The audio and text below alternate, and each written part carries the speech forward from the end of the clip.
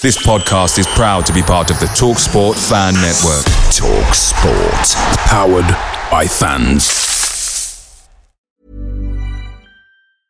Many of us have those stubborn pounds that seem impossible to lose, no matter how good we eat or how hard we work out. My solution is PlushCare.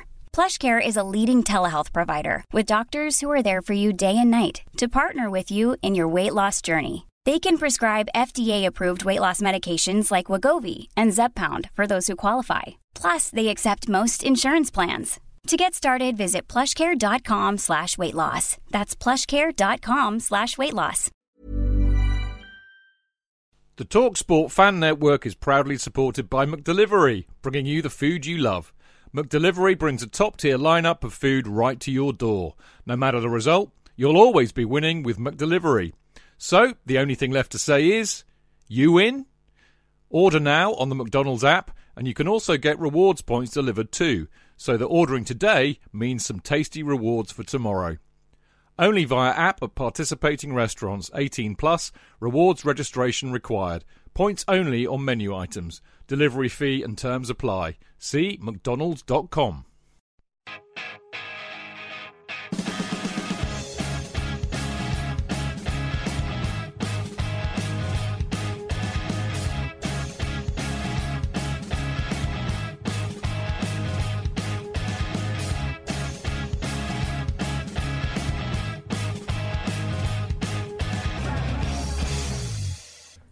Welcome to the Chelsea Fancast, fueled by Guinness, powered by Celery, the show that hates losing cup finals to the Arsenal.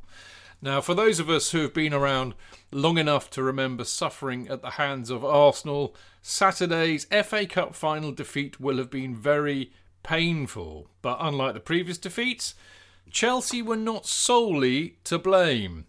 Step forward, Anthony Taylor, the Wythenshawe wanker, whose refereeing performance was arguably the worst we've suffered since Thomas Overbro, or at least the last 4 or 5 times that Taylor has refereed Chelsea.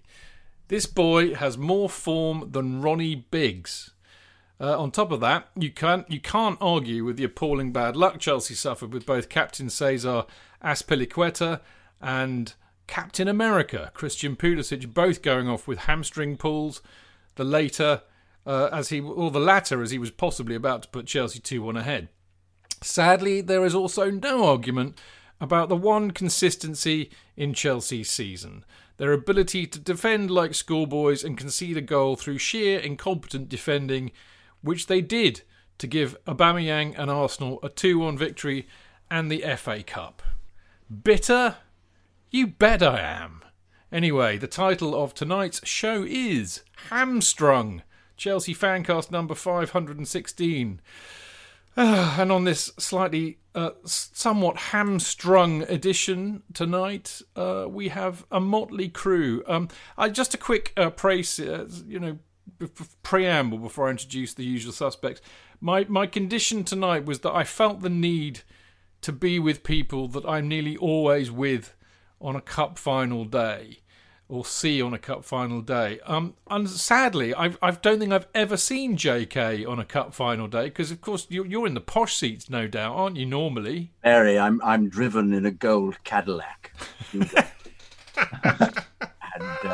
and as you know, don't ever speak to anybody. So it's unlikely that I'd be speaking to you, Chidge. Yes, indeed. Yeah. I'm with the real people, mate. Yes, so there we go. Introducing the grande dame of the Chelsea Fancast, Mr. Jonathan Kidd. Apart from all of that, how are you? It's the grande dame. The grande dame. Sorry. Not the gendarme.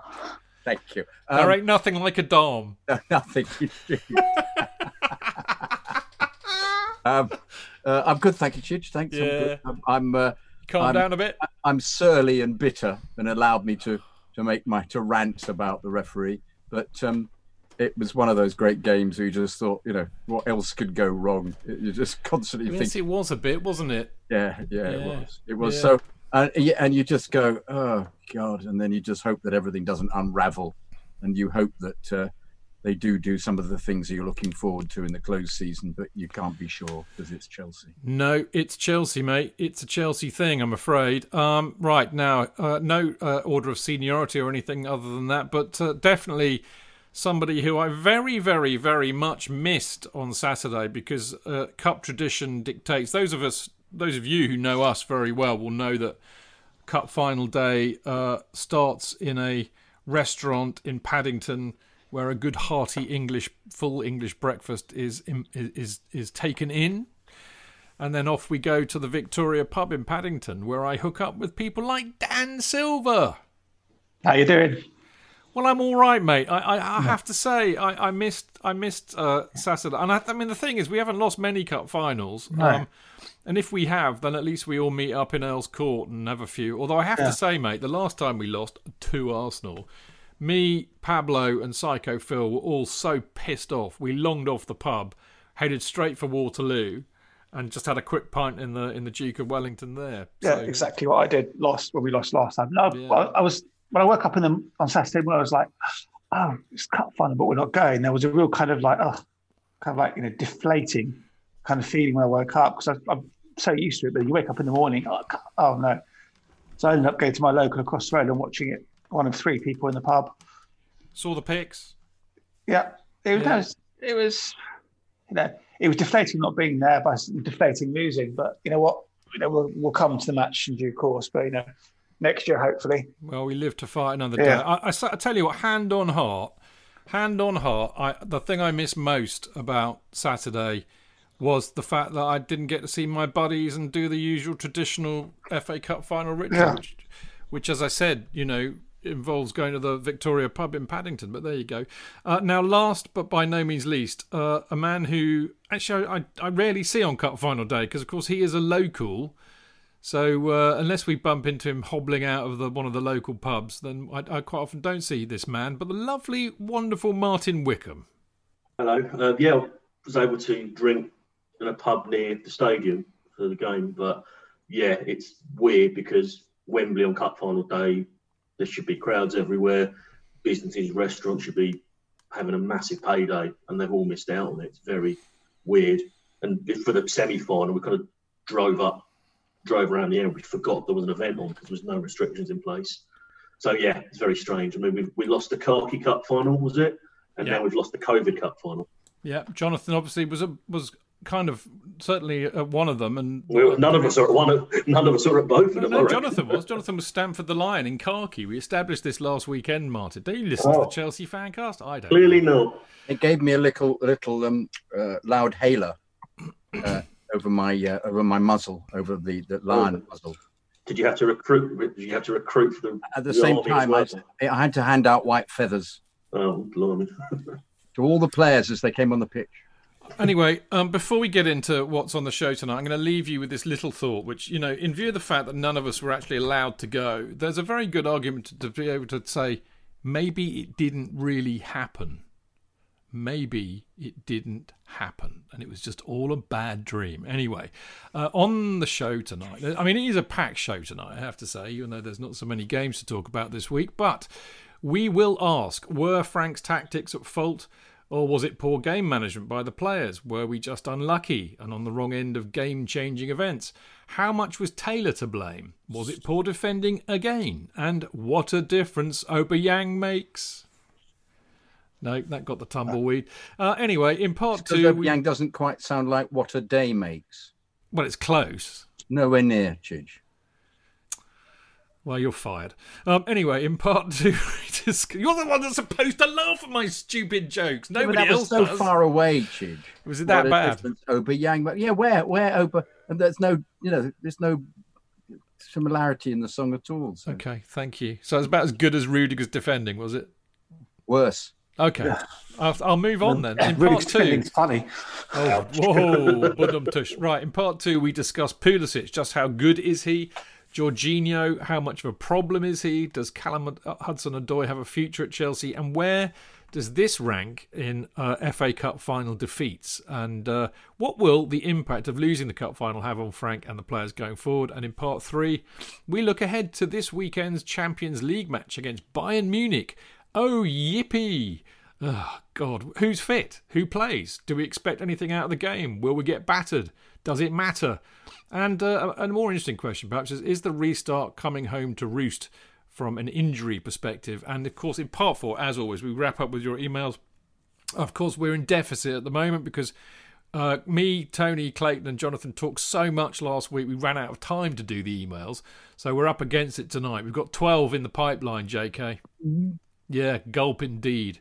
But one of them, and this is the incentive for you, the last email, the 12th email this week, sings your praises so bountifully that I think that is a genuine incentive for you and I to get through them. Go really quickly. Well, I'm not necessarily suggesting slow that one down. Not necessarily suggesting that, but certainly, certainly I think we've got an incentive to get through them. Can we start with that one and then finish with it again? No, because that's cheating. Okay. And you know my view on cheating. It's for people like Man United and Liverpool, not for Chelsea. All right? Anyway, of course, as ever, don't forget you can listen to this show live every Monday at 7 o'clock by going to Mixlr, which is mixlr.com/Chelsea-Fancast, where you can join the chat, of course, as so many of you do, including this week. Who have we got in the house? Planet Earth is Blue, Matthew the American, I presume, Albert II? Not Albert the First? Okay, that's all right, we don't mind. Yaron Levy, Nobby Steelers, Andrew Self, Rob Coombe. Oh, If She Don't Come, Torhouse. I know who he really is. Good to see you in there, mate.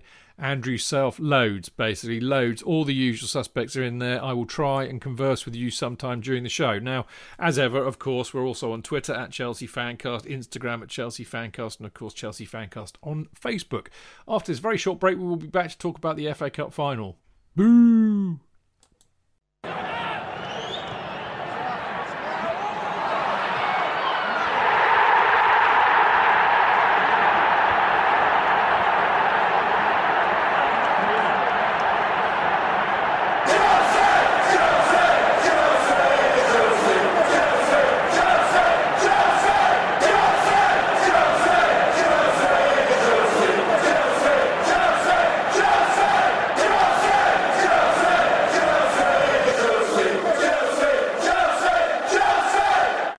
Well, there we go.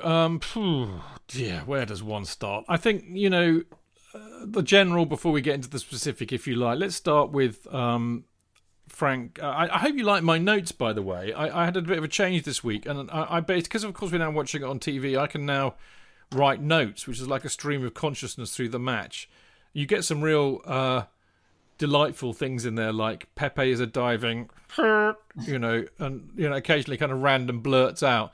But I thought I'd share in them because it's a kind of a good kind of psychology as to what we go through during the match. But that aside, I think it's a very laudable thing to ask because there was a lot of stuff going out on Twitter, as there always is after a defeat, particularly one like that, about Frank's tactics. He played the 3-4-3. Arsenal, in a sense, exploited the gap between James and Aspie. So you could say that was a tactical issue. But on the other hand, Frank was very quick afterwards to really kind of question the in-game management of the players, which I also think is a valid point. So I don't think it's a black and white issue. I think it could be elements of both. But I shall leave the floor to Mr. Jonathan Kidd to get it off his chest. We started very well. And in fact, if we'd scored again, I think it would have left a very different complexion upon the game. Great speed, but it became very apparent that boot up the pitch was the way forward for Arsenal. I made notes as well, Chidge. Funnily enough. Oh, did you? You didn't? Yeah. We should publish these on Patreon. It might be quite giggle, actually. They're tedious, Are they? Okay. Well, I'll publish mine on because mine aren't tedious. Yeah, mine are just things like another corner, very nervy me, brilliant Kovacic run from defence. So you didn't have any Pepe's a diving. I've got us relying on the big boot I've put here. Okay. Because they were just booting the ball down the pitch into the space. That's the only tactic they had, and they scored for it. They got the penalty from it. It was I'm bemused. In fact, that I was bemused at the time that Frank didn't try and shut that door. Shut that door. why he And didn't. you know what Aubameyang was saying to Aspie, don't you? You're going to tell us, aren't you, Chid? Chase me. Enough.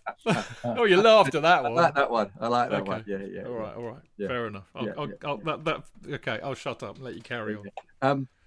So we did. I think Frank said afterwards that we slowed down, didn't we? After the goal, but I didn't think it was that was the case. I suppose we were using Giroud slightly more. He just didn't seem to have a tactic that dealt with bringing Giroud into the game as much as had been the case in all the previous. Do you think? Rounds. Sorry to butt in, but as it relates to that point, I did write in my notes, as you know, David Luiz did well against Giroud. Yeah. Yes, he did. He fouled him a few times though, but we didn't get away with it. We got away with it completely. But in which case, though, if he was so involved, there were other options for the forwards to get in there. And I thought Pulisic could actually have taken the game away completely on a couple of occasions. But we seemed then to be slightly... we did the same thing as we've done on many occasions this season, but particularly early on, which was starting off wonderfully and playing the ball with great pace and putting the opposition to the sword in the first 20 minutes, and then somehow taking our foot off the pedal. And I think an element of whether fear entered into the team, but all they seemed to do was this long ball tactic. And every single time it seemed to create a problem. So I would have looked to the manager to actually try and, as I say, shut that door to allow to stop that from happening. If it meant them sitting back a bit deeper, fair enough. But I think they did that in the second half. No, we did in the second half, but I think he did it too late. In fact, we looked in the second half. We started looking. I, in fact, embarrassingly tweeted, we appear to have got back into this game. I think we're going to score. And that was, of course, just before Pulisic got injured his hamstring and sending off. So I was doubly.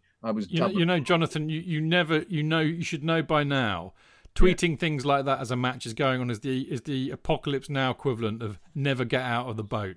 Yeah, but it's also the Apocalypse Now of a batsman saying in the cricket he's playing rather well, isn't he? Yeah, absolutely. Out. I know. And in fact, several people put on Twitter, I think that ship has bolted. The horse has bolted. That horse has left the port. The horse is diving underwater and has drowned itself, I think was the idea. Because I managed to tweet earlier as well. I thought we were playing wonderfully, and of course then we proceeded not to.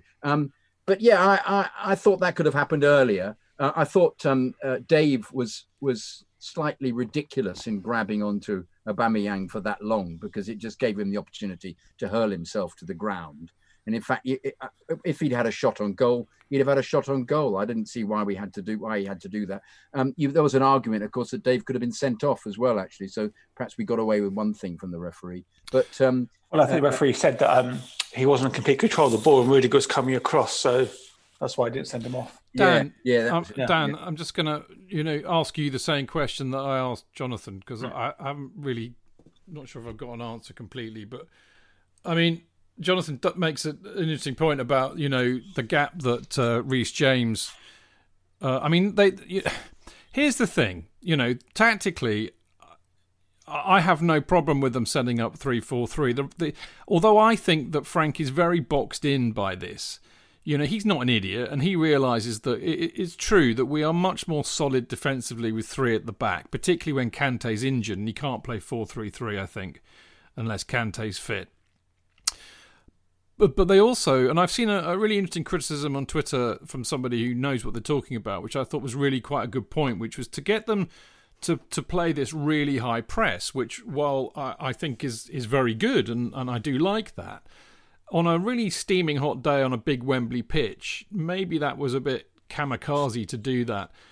And of course, Arsenal, I think, exploited that big gap between James, who I think stays very far up a lot, and Aspie, who's, not the fastest in the world anymore, could have been addressed a lot earlier. I mean, they did address it in the second half. But, was it tactics that were at fault, or was it actually poor game management by the players? It was a microcosm of our season. Some very good parts and some really frustrating parts that need huge attention. I mean, you argue you play three centre-backs. You don't trust any of your centre-backs to play in a two. which is a problem. I mean, for the second goal, I mean, Zuma put Aubameyang on his weaker side, but he still really got a good finish away from it. Fair play to him. It was a great finish.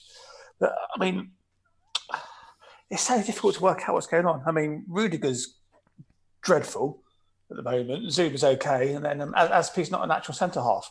So therein lies a problem. Although he's looked better, I think, playing as a centre-half, because at least I think when he's on the pitch, Dan, he, unlike Zuma or Rudiger or whoever's in goal, although I think Caballero's quite vocal, I think Azpi actually does a good job of organising the three-man defence. Yeah, but again, he's not a centre-back by trade, and none of our two centre-backs that played really this season have been, real like, John Terrier shouting, pointing, talking, communicating. They all seem very kind of meek, and they're never aggressive enough either. We don't ever attack the ball. We seem to stand off a hell of a lot. But you find no one, Zuma showed Aubameyang, but no one was covering. James should have come across to close down the gap. So I think we need a defensive coaching sorting out, because it's a common problem. It's not why has it taken so long? It's the same. This is because exactly the players what are shit in the first game of the season, the Man United game. Yeah, the players the same problem. Yeah. We had, as I think I tweeted over the weekend, that not one of our defenders would get into the City or Liverpool team, and that's the benchmark right now. You look at City or Liverpool's defence, really good. None of our players would get in there, and it's always a case of Chelsea, post Abramovich always had a really amazing defence. Of course, we had Ashley Cole, John Terry, had proper defenders. We haven't got proper defenders. I mean, Dan, I totally agree with you. I mean, you can only work with what you've got, unless you're a genius like me, and I've made you all fantastic broadcasters, as we know. But no, in joking aside, you can only work with what you've got. And you're right. I mean, none of those defenders would have got into any of Chelsea's teams pre-2015, I would say, 16 maybe. I mean, and also you look at apart from Azpi, but of course Azpi's ageing. So I mean, Frank Lampard is an attacking midfielder. Jody Morris is a midfielder. We haven't got anybody there who's a defensive-minded coach. You can't. Sometimes, you I don't know if you've ever had a dog. Have you ever had a dog? I babysat for a dog a few times. All right. If you've got a really stupid fucking dog, it doesn't matter how much training it does, it's still going to shit on the carpet and bark at people and just be stupid. Well, I mean, but look what Conte did to people like Victor Moses. Yeah, he took him out. Well, he took him off as a winger and made him a wing back. Yeah, but he converted him and made him into a decent defender. Maybe Moses isn't as bad as we thought he was. No, but just an example. I mean, we haven't got any defensive coaches. Semantics. We could both come up with examples that would prove our point. I'm going to talk to Martin because he's probably going to piss off back down the Green Man if we don't talk to him in a minute. That was Arsenal. I couldn't go in there. Jesus okay, Christ. True enough. Oops. Anyway, yeah, you can edit that. Yeah.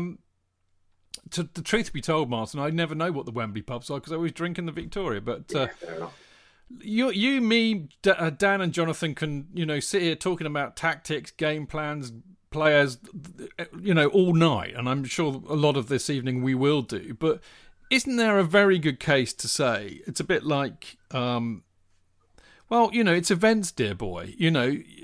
There's no doubt in my mind that losing our captain and then losing our best player who had the capacity to scare the shit out of Arsenal's defence every time he had the ball, and then getting Kovacic sent off just after we go 2-1 down. Surely these things contribute to your ability to win a cup final. They do, but I would also say that we could have, you can't legislate for the injuries, but things like when we were on top, getting a second goal, getting a third goal, and then that changes Arsenal's way of doing things.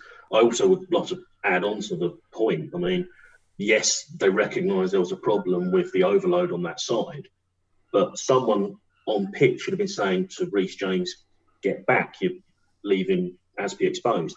There didn't seem to be any on-pitch. You would have thought Azpi would do that, wouldn't you? That's exactly what I'm getting at. He was the one having to chase his tail, and then he conceded the penalty as a result. The goal that was ruled out for offside was from an overload on that side, and was only because of that offside the goal didn't count. So there were enough warning signs there, and between a back five and a six, if you include the keeper, that they didn't, try and counter that before half time, because we were lucky to go in at 1-1. we were looking. We were actually very poor. But you can have moments. I mean, this is one of the things I get really pissed off about with people talking on Twitter. It's an extension of my argument about, myopic supporters of football clubs, of which I am one, obviously, always tend to forget that there is actually another team playing and they can play well. And you're not going to be on top 90 minutes. You're not going to be banging in goal on every attack. The opposition are going to have good periods. And undoubtedly, Arsenal had a good period, which kind of pretty much... I mean, they were beginning to get back into the game, actually, before Aspie, fouled Aubameyang. But no, it was the rolled-out goal, wasn't it? Yeah, but once they... Yeah, exactly. And once they equalised, they really did come back into it, and we were under the cosh. But at that stage, I thought we were defending quite well. So, yeah, you could say we were lucky to go in 1-1, but on the other hand, you could say, well, we'd played all right and defended quite well.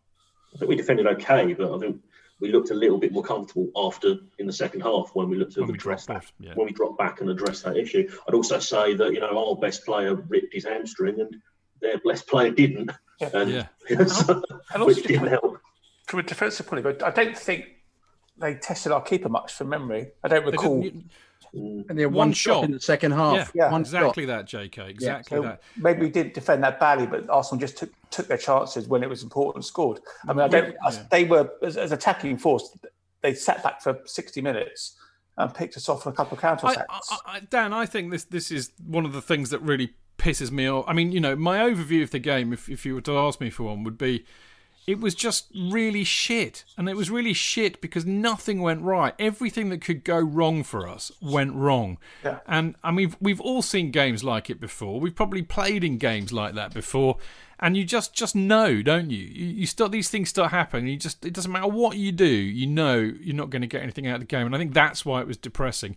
JK, our resident referee, the only qualified referee on the Chelsea Fancast. In fact, he's so qualified, he turns up in his black uniform with his whistle and his red and yellow card every Monday. Isn't that right, JK? Red card, Chidge. Yeah, it wouldn't be the first time. Now, here's the thing. I mean, I think, number one, it's pretty childish to just simply blame a stupid referee for the defeat of your side. In fact, there's a good argument to be... Hang on a minute. Just want to ask the question first, but there's a good argument to be had that you have to play the referee, So if you've got shit referees going to give the other side everything, you got to make sure you get a few goals in there first. But, he gave us nothing, mate. No free kicks. He sent off Kovacic. There was the issue about the Martinez handball. Mount and Barkley got bookings for nothing. The foul on Pedro right at the end. He was beyond appalling. But he's also unbelievably confident in his own abilities, and this has always been his problem. And he's also completely anti-VAR. And so I suppose it also depends on who his chum was in Stockton Park. Mark Oliver, I think. But I didn't think it was. I thought it was someone else. I thought they said Mark Oliver's name. I don't know, maybe wrong. Atwell, maybe? Whatever it was. The other aspect you have to consider is how...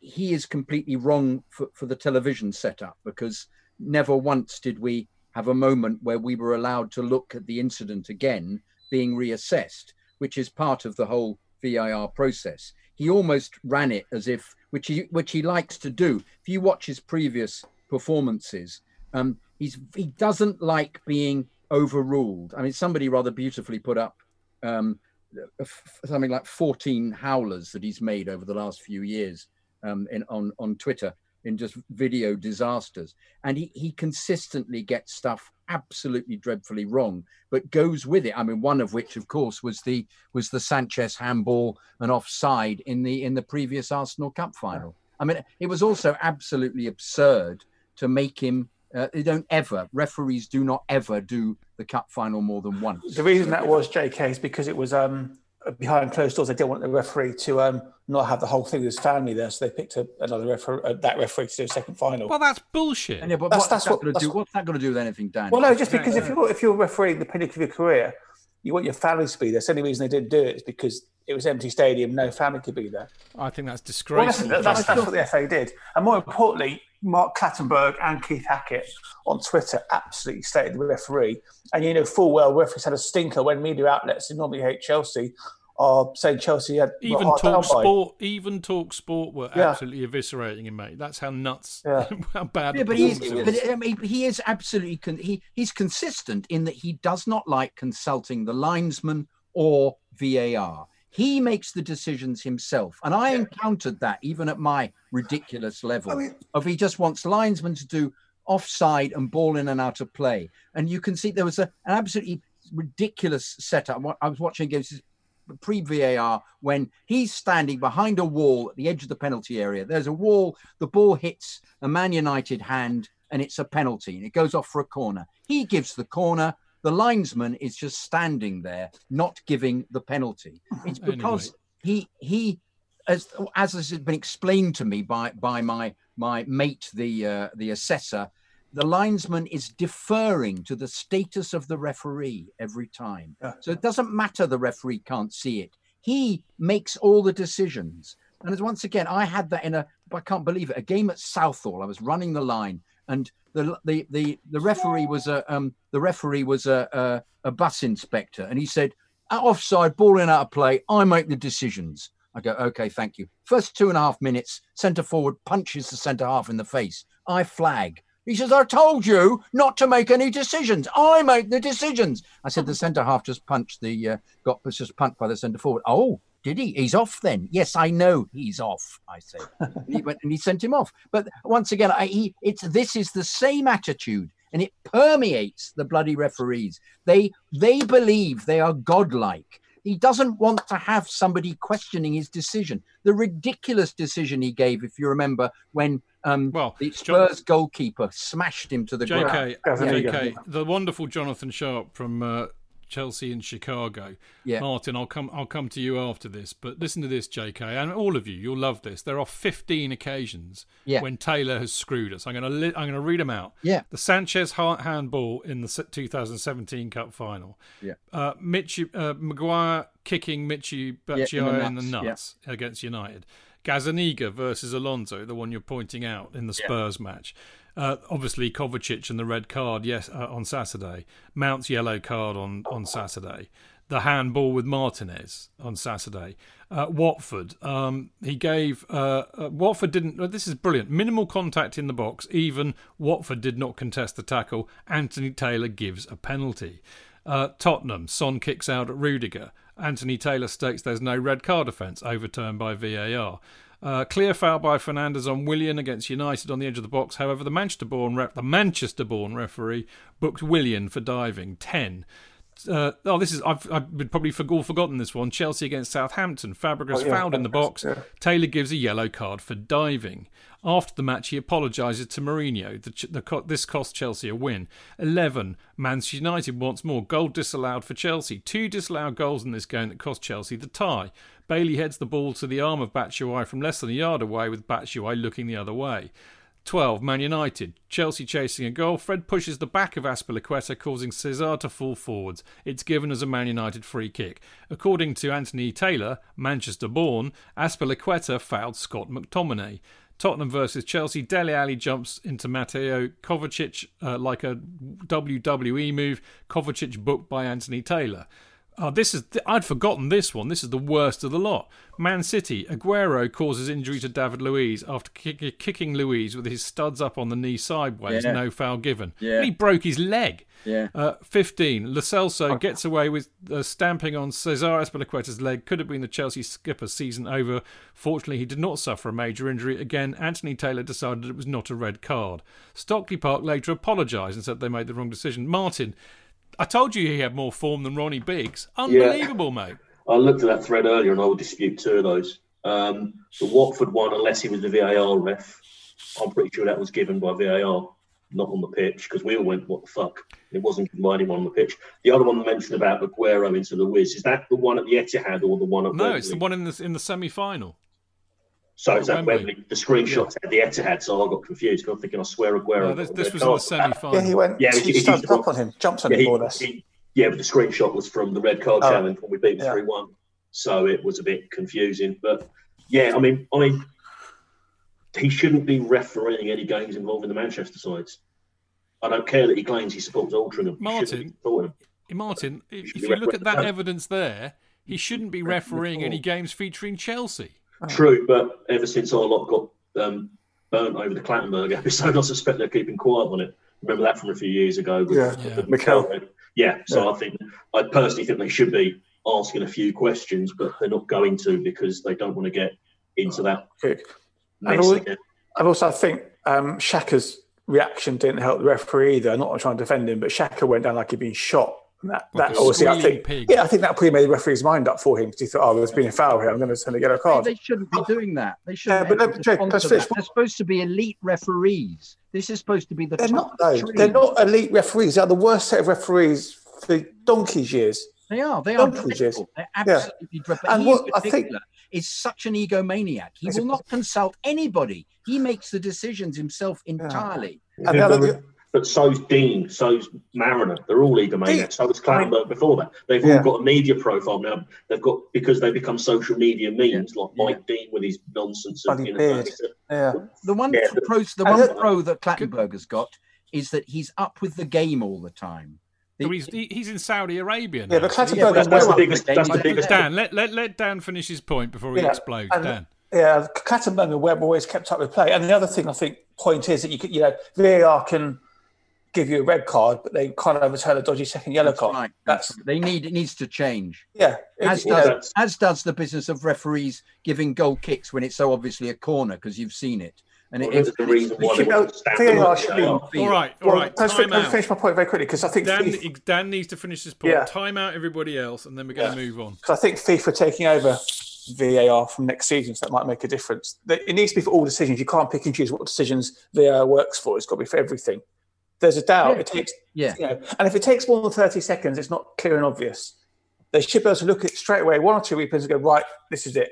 30, 40, 50, 60 seconds is too long for a clear and obvious mistake. But if it is 30, 40 or 50, 60 seconds, we need to be included as the audience. That business with the line, him getting the ball outside the line, the fact there was no replay, nothing, no VAR, no stop. He just played on immediately. VAR in principle is a great idea. It's the idiots that run it the problem.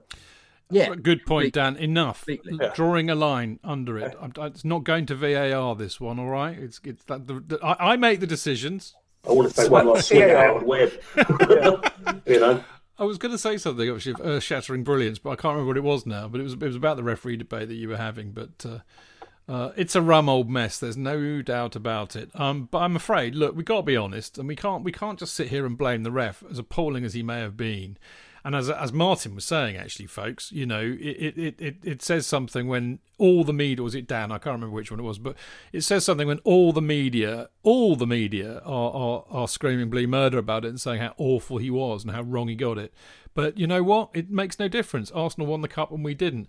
And even though I think the game would have been entirely different had Pulisic not pulled up with a hammy, I think he'd have scored, and then it's a different game, isn't it? 2-1, because as you were all saying, Arsenal had one shot on target in the entire second half.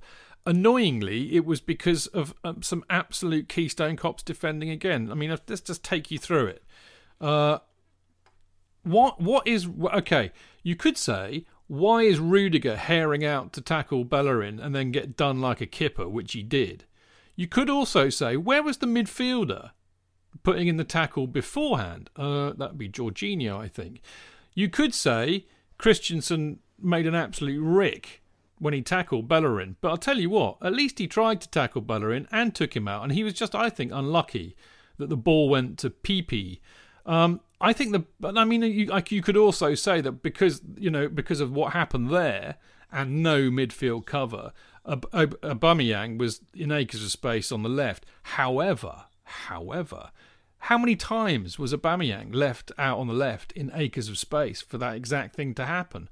And you could say Zuma was a twat and he didn't close him down properly. But, there's a whole thing going on here. But I think... Why then isn't the manager pointing this out? Lots of other managers go, look at him, he's out there. They stop it from happening. Well, that's a good question, JK, because we ask this question nearly every week, don't we? And I do wonder if there is a sense that, and sometimes, because Frank's very good in front of the media, he's on the one hand very, very honest, but on the other hand says absolutely nothing.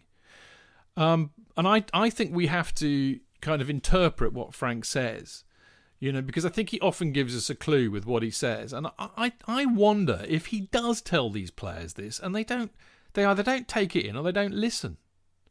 Well, didn't Sarri make the same complaint that lots of them didn't do what he asked?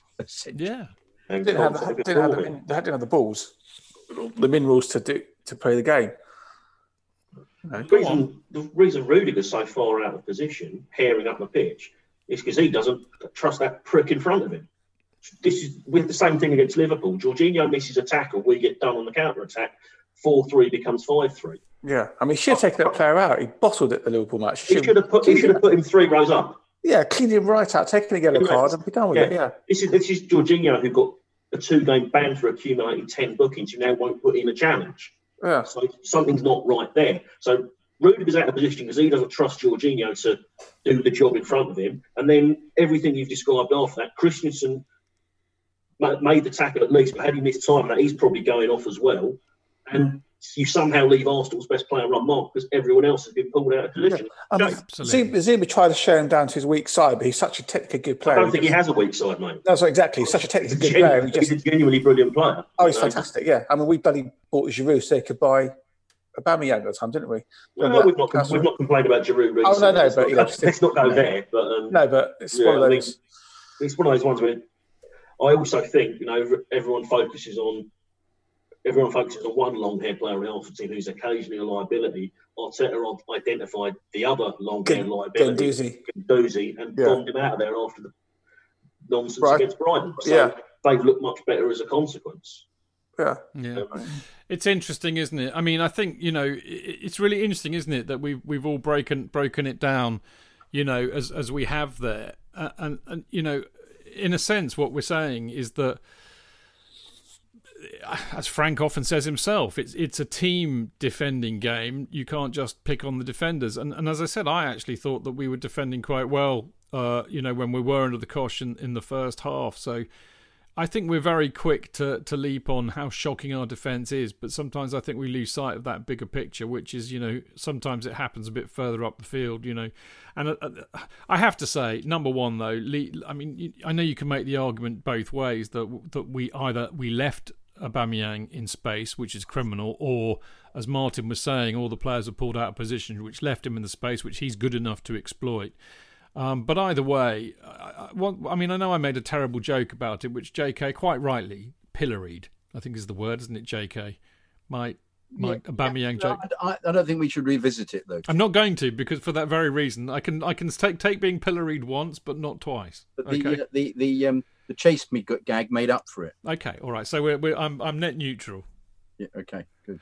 All right. Well, it does tell you there is a huge difference when you've got a striker of his quality, because we didn't look like scoring in the second half after Pulisic went off. Quite frankly, he gets one chance and he scores, and he put it away beautifully. And I mean, I thought the penalty was excellent as well. And I did come away there thinking we moan about the defence all the time. And I know that Giroud's done very well, particularly since the restart. And I know Tammy did really, really well in the early part of the season. But it does not escape the fact that we don't have, a world-class striker who will put goals away for fun. And that's what Arsenal have in Aubameyang. So, Arsenal friends, I know you're not listening, but if you were, this is for you. I'm going to laugh my cock off when he goes to a Champions League team in about 4 weeks' time. Because what are you going to do then? Anyway, I think we shall. We're all going to have a lie down. It was such an energetic start. And then when we come back in part 2, we are going to talk a bit more kind of specifically about things in the game that caught our attention. But before we do that, I'm going to plug this, even though I don't even know if it's around. I know that there's going to be one coming out fairly soon, which is, of course, is CFC UK, which is our delightful, wonderful match day fanzine, which, of course, you can't buy at the match anymore because we're not allowed to go. But you can get it digitally by subscribing online at cfcuknet.net, or CFC UK can be bought via post, price £2, including first-class postal delivery.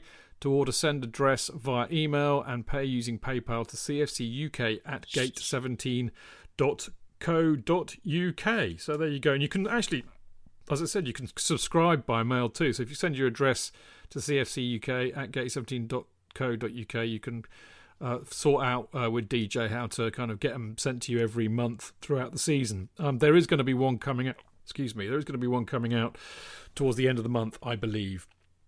But I always write mine on the day of the deadline, so I'm the last person to ask. But that is what I believe. Anyway, we'll be back for part 2 in a minute.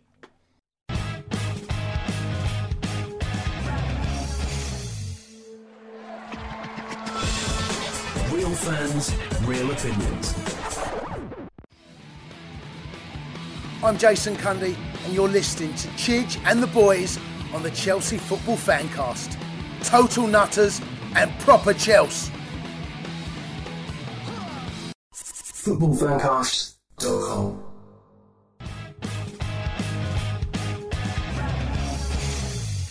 Right, welcome back. This is the Chelsea Fancast. I am, of course, Stamford Chidge, and him over there. JK, are you all right? You're in a bit in the shade, and your brow looks a bit furrowed. You've got your hand on your forehead. Are you okay? He's got a palm tree behind him. He's fine. Well, yeah, I've got the palm tree there. It's waggling. I've got one of the nuts fell on my head. Oh, right, okay. One of your nuts dropped? Yeah, one of my nuts dropped, yes.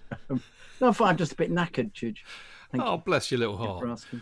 We've got a hard week coming up, mate. We're doing double shift again this week. We've got Dan again tomorrow. You going to be all right? Yeah. Well, I think Dan can take over. I'll just. I can't. Your shoes are too big to fill. Oh, flattery will get you everywhere, Dan. I hope you too have loved the fact that I created a 1985-86 playlist for I was you on watching YouTube. it before I came on here. Commentary is awful. I mean, wasn't it? Yeah. Did you see the Spurs game with the Irish commentary? Is that the one when Dixon scored early doors? Yeah, 2-0. Yeah. I was halfway through watching that before I came on board. Hilarious, wasn't it? Anyway, more of that later. Dan, you've obviously heard. Yeah, Dan Sills is back with us. It's been a while since we've seen Dan. Good to see him. Been a while since we've seen Martin as well. So jolly good to have Martin Wickham with us too. Yeah, thanks. Tell you what, Martin, move your mic a bit close to your mush, mate, because you're not coming. Yeah, you weren't very loud in the first part. Okay, there you go. Yeah, I don't know. I'll let you know, but it saves me doing a bit of editing later on. Right, there will be no editing of the content as far as I'm concerned in this, because we say what we feel on this show. That is exactly what it's about. We cannot talk about the FA Cup final against Arsenal without mentioning Christian Pulisic. I mean, I hate watching games on TV. I feel utterly constrained. It's just such a completely shit experience compared to being in the stadium. But I tell you what, mate, when that goal went in after 6 minutes, I absolutely leapt up, jigging around the room, making an absolute tremendous amount of noise, abusing any Arsenal fans I could, although there are none near me that I'm aware of. I mean, it was just brilliant, and it was a fantastic goal. And again, I stand by this. Had his hamstring not gone, in the second half, I think he would have put that away. The kind of form he's in. Martin, he is a wonderful, wonderful footballer, and better than that, he's improved this season, hasn't he? Yeah, absolutely. And the only hope is now that the injury doesn't, bleed into next season, because we've got a very short turnaround, and we can't hope it's not something that's going to keep him out for 6 weeks or so. Because he's the type of transformative player we need. I mean, every time he got the ball, you could see Arsenal players backing off, and some of them afraid to make a challenge. So we absolutely hope the injury doesn't look as serious as it appeared at first sight. Yeah, Martin makes a good point there, Jonathan. I have to say it went into my head too, I don't know why. My point of reference always is Michael Owen for these things. You see a young kid with speed to burn, great player. And, I mean, Michael Owen suffered from hamstring injuries for most of his career, and arguably was never the player he should have been because of it. So it is a bit of a worry, isn't it? Hasn't medical science improved since then? Wasn't this about 15 years ago? I think it might be a little bit better. They might be able to deal with them better. Well, I thought it was just absolutely bizarre that both he and Aspie suffered from the same thing, and the whole effort made in the post-season, in the post-COVID season, had obviously caught up with them. But I think not only would he have scored then, Chidge, I think he'd have scored again later on, because any other opportunity, he's so clearly the best player on the pitch in terms of dribbling and either setting people up or just, as you say, if he'd fallen over in the air, he probably would have been booked for diving, even if he'd been sandwiched or kicked up in the air with this referee. But I think his running at pace into the box with those lightning feet is a completely brilliant skill that we are going to observe over the next few years and just be taken aback by. We're really expecting it. But I think he's just one cog in the system for next season or for the coming seasons, because I think that I hope they're going to purchase accordingly, and they have already with Werner and Ziyech. I think they're similarly exciting players, but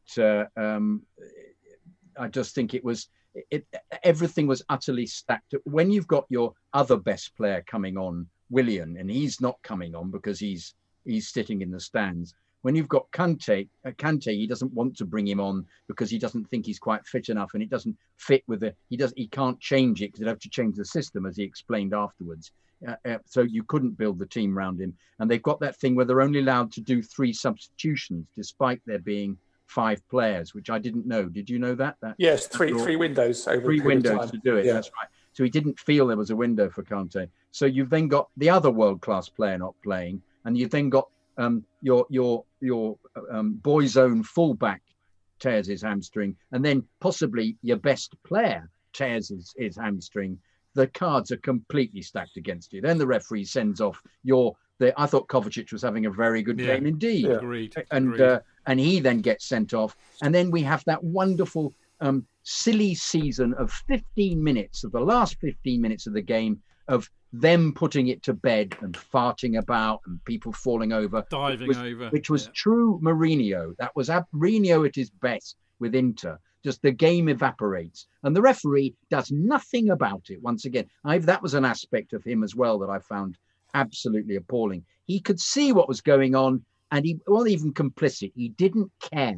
The game just evaporated. So it takes Luis ages to go off. It takes ages for substitutions, and he doesn't hurry any of them up or give anybody a yellow card. He just lets it happen. And to me, that was as bad as an example of his refereeing as anything. He just let the game come to an end. But I agree. But going back to your original question, I think Pulisic had the ability in that game, the way it was being played in particular, of scoring and getting a penalty at least, or even putting Giroud in again. And I thought Giroud, although he didn't have a very good second half, and he was obviously taken out, but the last 3 substitutions we made were meaningless. Not one of them was capable of changing the game. Well, I think, let's get on to that in a minute. Let's stay on Pulisic. Dan, I agree with what Jonathan says about Pulisic entirely there, Dan. One thing I would add, again, a lot of talk about the difference between this season and last season. And the number of times that Hazard bailed us out of the shit. He was the one player who could run at a defence, do something really clever, unlock the door, score you a vital goal. And it looked on Saturday that's kind of really what Pulisic is becoming in terms of his importance to the team. So I don't think it's it's not an exaggeration to say we lost our best player and also perhaps our chance to win the game when he went off. Yeah, 100%. He's probably our most attack-minded, aggressive forward because he's always going straight for goal, fleet-footed in the way he just dances past players. He's an incredible talent. I was quite sceptical when we signed him, so I thought it might just be like a commercial signing rather than a player with real talent. But he just looks absolute business. I mean, he's almost got off my seat like Hazard did. Bear in mind he's had a really cool, season curtailed by injuries throughout the year. He's just been so exciting. I'm really looking forward to him playing next season. I think he's going to link so well with these attacking players, and as a replacement for Willian, Pedro, whoever's going to come and go. It's a really great upgrade in the long term scheme. If Kimmich and Werner link up early and well, that's going to be very promising. Yeah, definitely agreed there. Okay, now I don't want this to be, necessarily an attack on Jorginho, but I think the number of times recently when I think it's much easier to see these things when you kind of reflect on things as a whole, and you look at a body of work, as it were, compared to a one-off match. And we often sit here on a Monday and we're very much in the moment of the match that we've just seen in many respects. But I have to say, it's become clear to me that, and actually this is something we don't talk about. Frank has had a very, very, very, really bad luck period, I think, with injuries recently. Losing. I mean, for example, had Kante stayed fit and had Gilmour stayed fit, I don't think we would have seen Jorginho play again for Chelsea. I really don't. I think that was his aim. I think that was Frank's aim, actually. I agree. Yeah, exactly. Yeah. So that's exactly why I said it, because I think that's true. Of course, Gilmour gets injured, Kante gets injured, so Frank has to play Jorginho. And as I said earlier on, I think when he plays Jorginho, he has to play 3-4-3. I don't think it works with him in a 4-3-3, because we're just, he can't. Well, some of these comments, I think, reading between the lines of what Frank says, but also my own observations. Short 5-yard passes, usually side to side or backwards. That's what he does. There was a moment in the game where he passed to Kovacic. Kovacic passed it back to him, and he passed it back to Kovacic, and Kovacic passed it back to him. I mean, what's all that about? He slows the game down, which is not something that Frank wants at all. Frank wants them on the front foot, and he's as useful as a chocolate teapot defensively. And as I said, if you look at the Aubameyang goal again properly, I mean, this is the disadvantage we have, of course, because we're not there, so we only see what the director wants us to see. But I think it's really telling the lack of pace at which Jorginho follows that ball into the box, follows the movement, and doesn't even think about trying to make a tackle. And then when the goal gets in, he does like a little kind of girly hissy fit and jumps up in the air and kind of shakes his Raheem fist. Sterling arms, yeah. Yeah, and I just thought, well, if you'd have actually got a shift on, mate, maybe you could have done something about it, like a defensive midfielder player's supposed to do. I don't know, Martin. It depresses me, but I hate digging out a player to that extent. It just sounds really church, particularly with the toxicity that goes on around it. But I mean, am I wrong? He's a good footballer, but for the style of play that Frank wants now, he's patently not suitable for it. Like you say, weak defensively. He slows the game down when we need to push forward. His most effective period this season was that 10-minute cameo away at Selhurst Park, where he has slowed the game down and he's calmed it down when things were getting quite hairy, and that was effective. But when we need to push on in games and he's playing sideways passes and maybe not looking forward as much as we would like him to, he just feels rather ineffective. And I'm not sure where he goes from here, because I don't know if we're trying to sell him, I don't know who's going to buy him. And Sarri. Well, Sarri could be. Juventus just bought Pjanic, so they've got someone in who would do that job. They've got Pjanic on Arsenal. Is that a Pjanic buy? Very good. Pjanic on the dance floor. I mean, Pjanic on the street. Pjanic on the streets of Turin, mate. Is Morrissey allowed on this show? Is he cancelled? Yeah. I don't know what the. No. We don't have cancel culture here, Martin. Thank God for that. But yeah, I mean, I don't see a future for him if that's the way we're going to play. And I think with Kante, I still don't think he's fully recovered from being played at periods last season when he wasn't fully fit, and he's started to break down a little bit as a result. And Gilmour looked promising in the games he's played, but he still has a lot to learn, and he now has probably first significant injury he's suffered. So we should see. Bakayoko for the defensive midfield position next season, Dan. Your face was a picture then. I think I'd rather do a better job than Bakayoko. We've been on the middle of the pitch to do a better job than him. No, I think maybe Pep will come in for Jorginho. Perhaps. Maybe. Because he won something a couple of years ago. Allegedly. Who's that? Pep. City. Oh, yeah. Replaced Fernandinho. Yeah.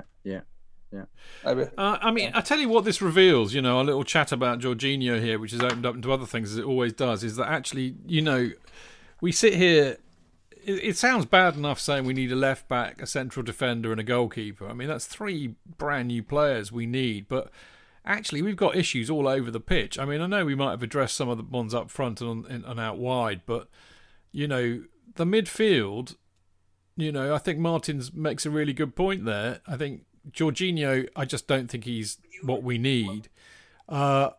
Gilmour, knee injury, they're not easy to get over. One presumes he will because he's young. He's definitely one for the future, but he's inexperienced. Kante's made of glass. That's a worry going forward. You know what? Danny Drinkwater hopefully will be sold. Right. Van Ginkel is also made of glass and never had a look in here. Ruben Loftus-Cheek, I mean, again, I worry about his future with that injury. He doesn't look like the player he was before he got it. We might have a problem in central midfield as well, JK? I'm intrigued that they've renewed Van Ginkel's contract. Because transfer value. That's the only reason. You think that's the reason? You don't? Because I think I mean, Chelsea really looked after him with all his injuries, and I think he probably owes them to sign a contract so get some value for him if we want to sell him. I genuinely thought he'd been sold, so that shows you how much I know. He's had three dreadful knee injuries. Yeah, I mean, like also, you have ACL. to take into consideration: is Ampadu going to come back, or are they going to loaning him out? I'd put him in the squad. I mean, 'cause he's very versatile. Yeah, and he's fearless. I like his attitude. I was intrigued to see that the Ake transfer reared its ugly head again during the week, just because apparently he's going to Manchester City. But that 41 million. That similarly has just seemed to have just gone completely docile over the last. There's bigger news surrounding Bournemouth at the moment, so probably got a bit quiet there. Is there not a suggestion that perhaps they seem to? I think they tried this in one game before lockdown, but moving Reece James into defensive midfield.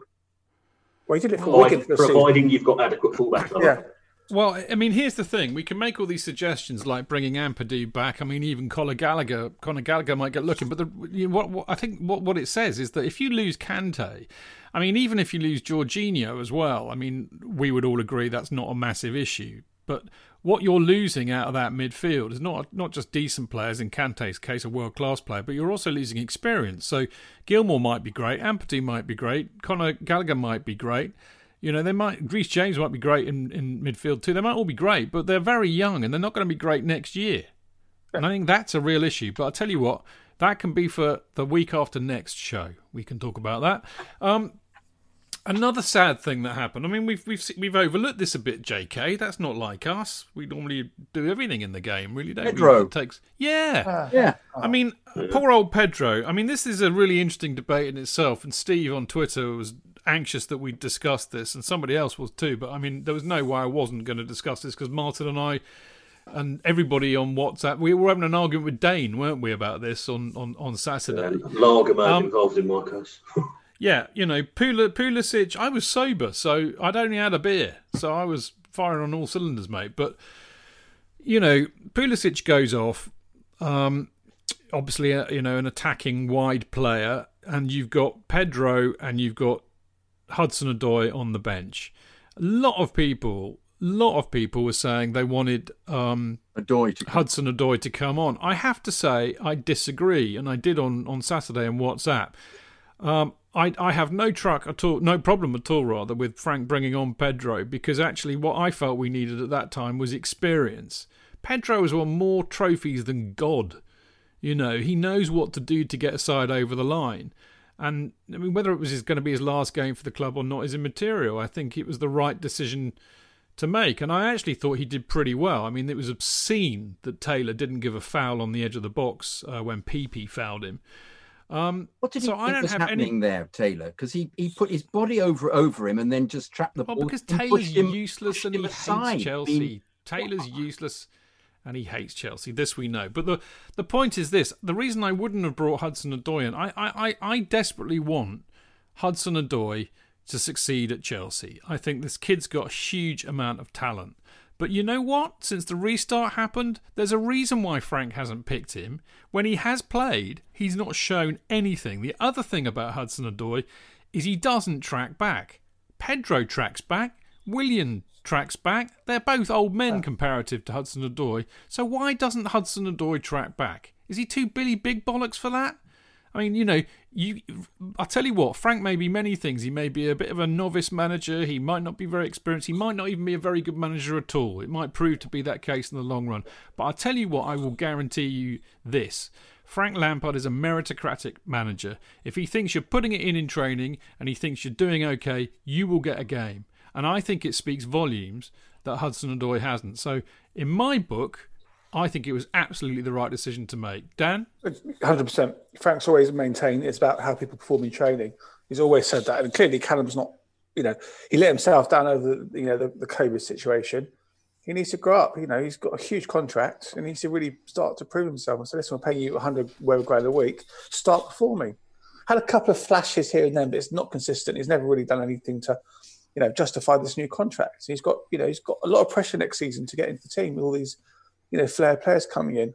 I reckon maybe he'll benefit. Maybe loaned out. He might be loaned out. I reckon. think so. No. Well, One of you. He's been awful, hasn't he? Let's be frank. He's not come on and done anything.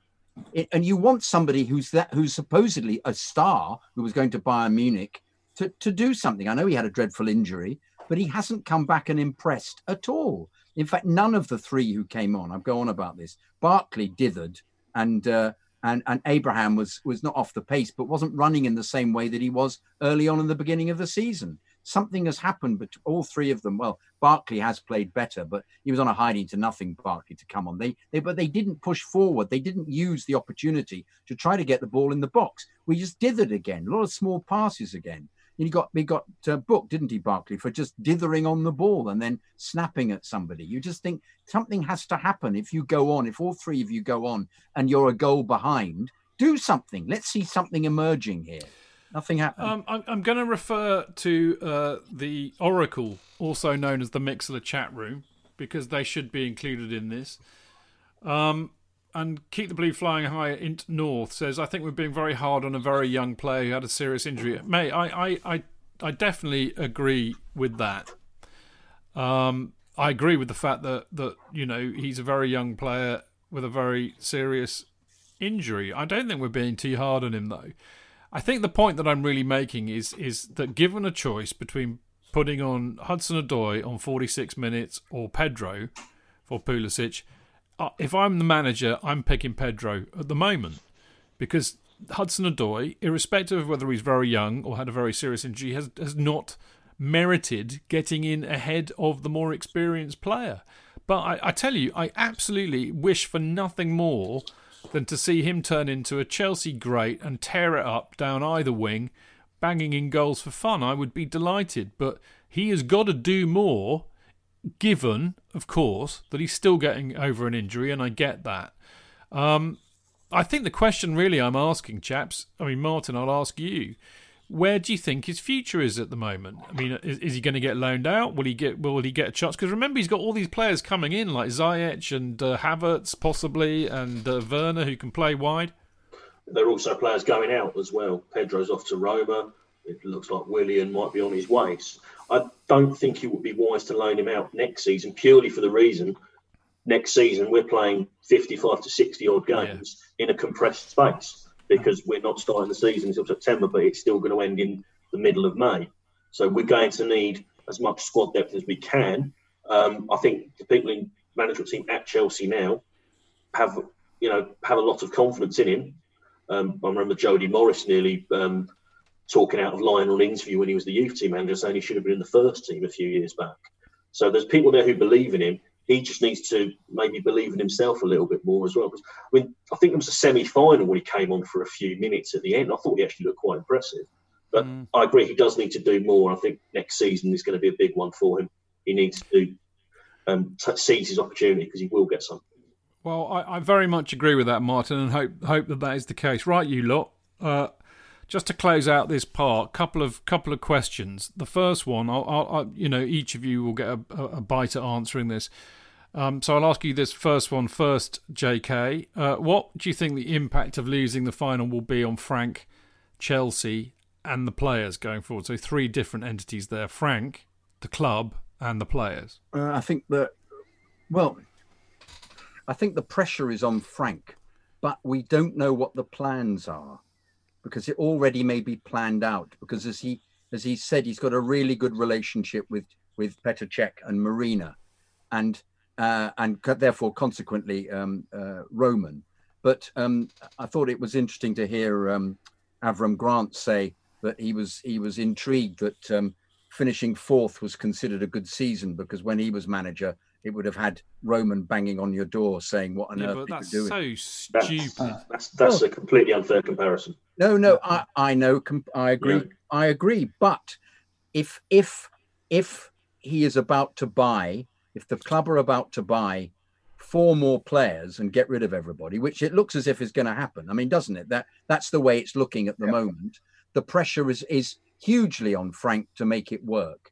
So I almost feel we should be assessing Frank depending on what the purchases are. That's why I mentioned that rather than making this comparison, because then the game is upped completely, and we're in a situation.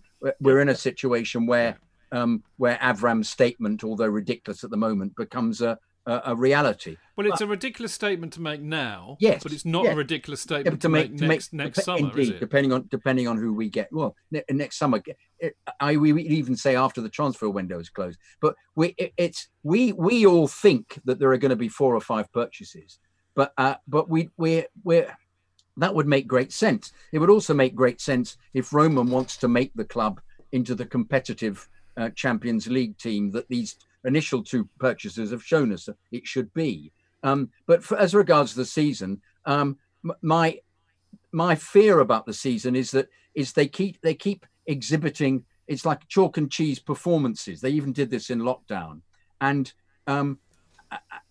if everything had just improved, everything would have gone out on an absolute high for Frank. I mean, as it is, he's done wonderfully, because we all expected them to finish 10th. We would have been happy with them finishing 10th. We thought this was a season of experimentation. However, it's become apparent that when they play well, when he gets it right, they're absolutely formidable. But it's the downside of getting things tactically wrong and the defence being so inept. So to that extent, I'm worried about the fact that he can't make the defence understand the problems that they've got. I mean, the very fact that I'll repeat it, that the problems we had in the very first game of the season, which was pressing and being vulnerable to a boot down the pitch, are there again. The very last game of the season, other than the Champions League game, is alarming, and I feel that about 4 or 5 purchases would get rid of it. Yeah, but JK, just to interrupt you, but then what's been the one consistent about this defensive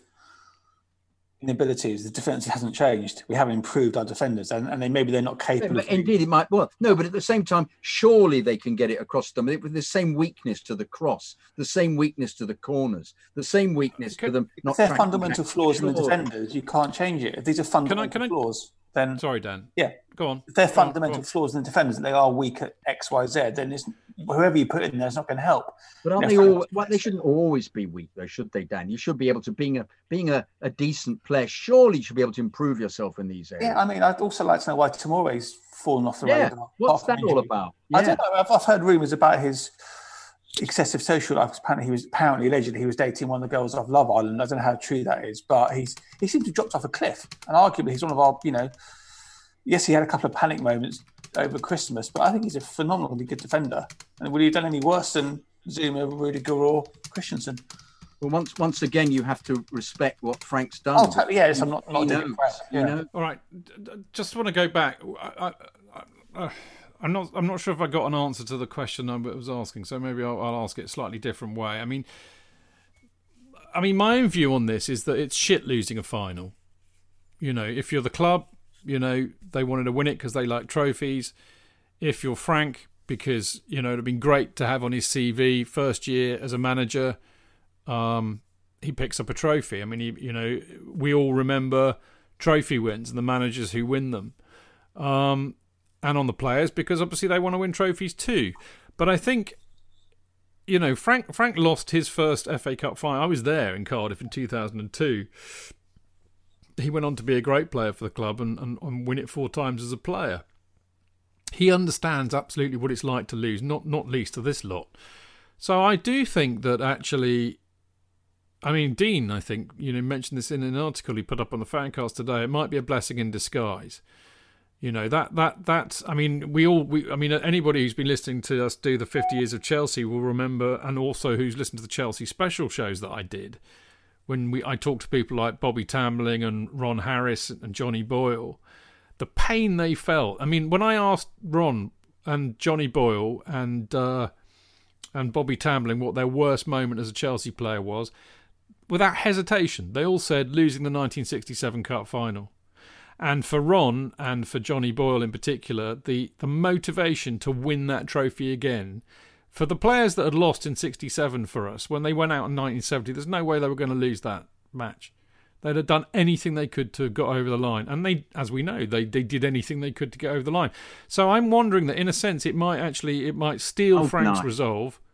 Sorry? Galvanise. Galvanise, absolutely. It may well do that. It'll galvanise the players and Frank, but the players in particular, to get back there again and win it again. I hope that that's the case, Martin. Do you think it might be? I think it might be, yeah. I mean, the same applies on maybe on a lesser scale to those players who endured the 94 Cup final loss. They went into the 97 final and said, we're not losing this. We can't lose this again. So that's an added motivation. Also, I think the presentation, were they forced to look at the trophy lift in the dugout because they couldn't use the royal box. Imagine having to sit looking at that lot lifting that trophy. They should have done what we all do, Martin. Fuck off down the pub, yeah, I know. with a raging unbit sulk on, I've had more respect for them if they'd have done that. But actually, that's the worst thing about losing a Wembley final, isn't it? It just takes you so long to get out of there. The one thing you want to do is get back to the pub. Well, you're a lucky boy, but Dan knows what I mean. Jonathan knows what I mean. It takes us ages to get out, and I don't want to drink in Wembley. I want to get back to the Victoria or Earl's Court and have a drink there.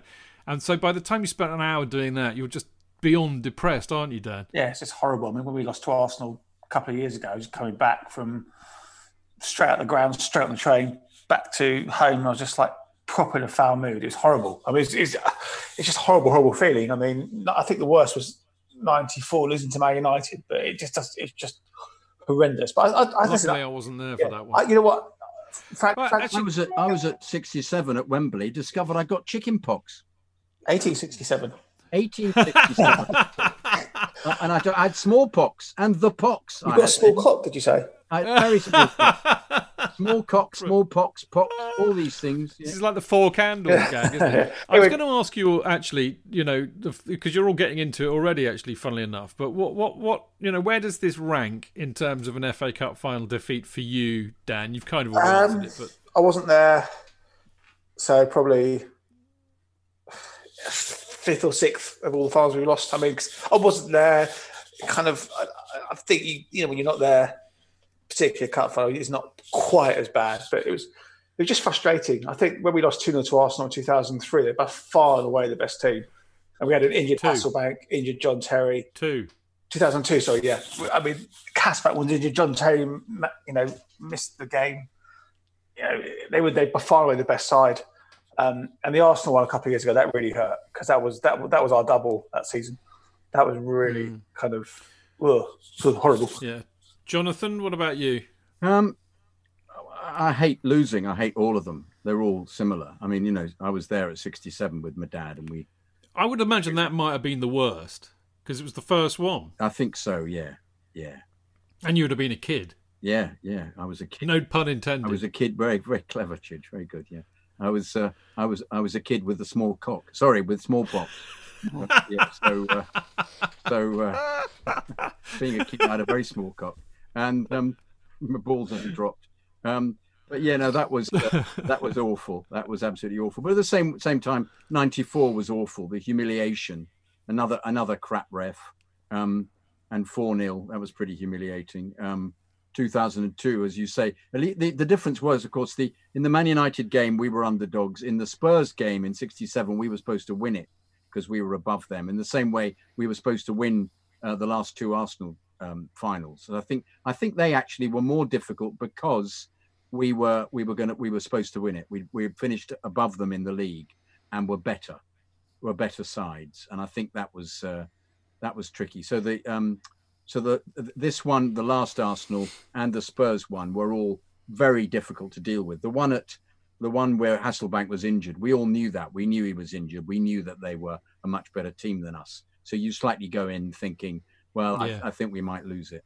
Whereas, I actually think the last two Arsenal were the worst. I think possibly the fact we were going to win the double and we were so absolutely appalling against Arsenal that day and just didn't turn up, despite having Conte and despite having what's his face, Costa, who was a beast that season, and despite having a really good side, I think that hurt much more especially because they crowed so much, all the Arsenal fans who were very near, who just constantly in our ears about how we were supposed to win it and how shit we were. I found that very difficult to deal with. Should have smacked him one, mate. I was too far away, and I'm a bit of a coward. Yeah. We need to get you some bodyguards to do your dirty work for you, don't we? Vocally, but yes, I need a bodyguard to deal with. We need a couple of minders. Yeah. So if any opposition fans get a bit lippy, they can go and chin them. When I played Sunday football, the goalkeeper and the centre half were my pals. They were very big. They were shithouse. Go and look them up, mate. Get them back. Yeah, I should do. Yeah. All right. Right, finally to you, Martin. Same question. Where does this rank in FA Cup final defeats for you? This most recent one is just annoying rather than anything else. I mean, the circumstances surrounding it mean I can't get as upset about it as I was about the previous final defeats. 2002, that Arsenal team was streets ahead of us. 3 years ago was an inexcusable defeat. That was the worst one for me. This is just weird. I mean, it's in the first week of August behind closed doors, and there's a global pandemic going on. So, yeah, it's a bit of a pain in the arse, but no more than that, and no pun intended there either. It's a good question, isn't it? I mean, I thought Jonathan made an excellent point about 2002. You know, that was the first one I was able to get to because I couldn't get tickets for 94 and 2000, and I was rather stupidly in St Lucia in 97. So it was the first one I managed to get a ticket for. And as I said in that article I wrote for Football London last week, you know, I had to pay 150 quid by sponsoring a beer barrel at a football club in the North East, Fate, so that the bloke who owned the football club would give me the ticket. Oh. Complicated. He didn't want to sell it to me because he was an FA member and they're not allowed to sell them on. So anyway, so I like you boys, I kind of, you know, we were very much the underdogs that day. So, you know, I didn't expect us to win. And also, you know, Hasselbank being injured, Terry going sick in the morning, it just had, the writing was on the wall. And I was very, very, very drunk that day. So it kind of made up for it. I have to say, you know, Saturday, a bit like 94, actually, everything that went wrong. And sometimes you just have to throw up your hands and say, this is not going to be our day. So it's frustrating and annoying, but I'm not too depressed about it. I think, you know, Aspie doesn't go off, Pulisic doesn't get injured. I think it's a different game and we're in with a chance of winning it. Arsenal were not that good. That hurts a bit that we lost a chance to beat them. But the one that hurts most is 2017 for me, because we were such a good team that season. They were so absolutely shit as a team, Arsenal. The double was at stake and we just didn't bloody turn up. And that hurts. I don't have the same feeling about Saturday. I'm just a bit irritated that everything that went wrong, you know, that could have gone wrong went wrong for us. And there you go. Don't worry, people. We'll be back to fight another day. And we will be back to talk about the Bayern Munich game. The last game of the season. My God, what a ridiculous time to be finishing a season. Finishing a season after my birthday. That's unheard of. Normally we get the Charity Shield on my birthday. We haven't even finished the bloody season yet. Anyway, we're going to be talking about the Bayern Munich game after this very short break. Away days are great, but there's nothing quite like playing at home. The same goes for McDonald's.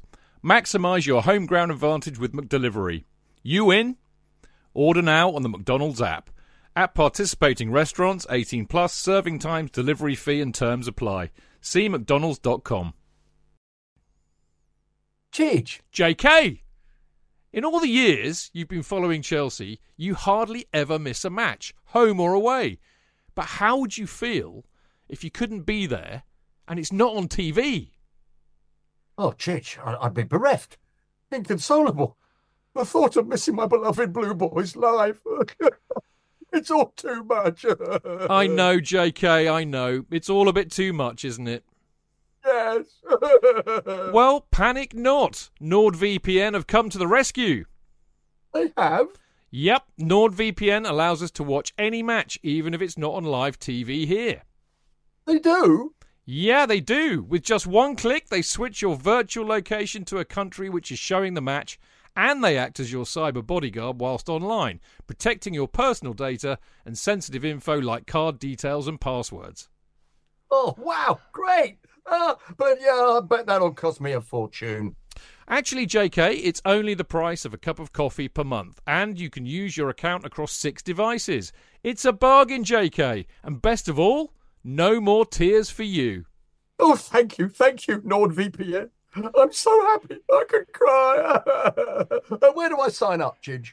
Well, to get the best discount off your NordVPN plan, go to nordvpn.com/Chelsea Fancast. There's no risk with Nord's 30-day money-back guarantee, and you'll help support the Chelsea Fancast. The link is in the podcast episode description box.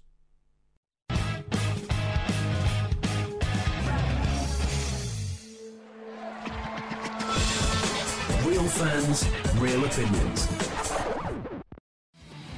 I'm Jason Cundy, and you're listening to the Chelsea Football Fancast. Proper Chelsea. Footballfancast.com.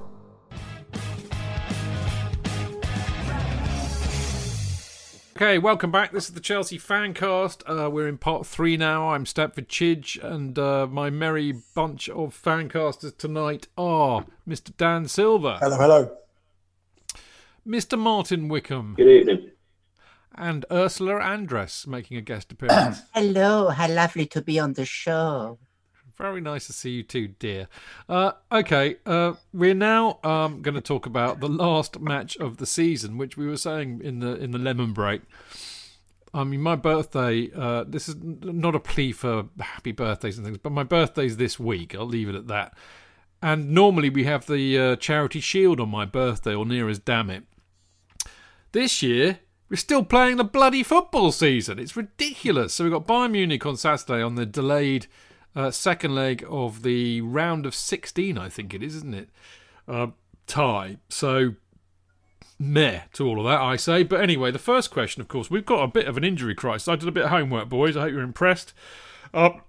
Basically, it's a question of who's fit and who plays. On the injury list at the moment, I would imagine in the doubtful category, Loftus-Cheek, Willian.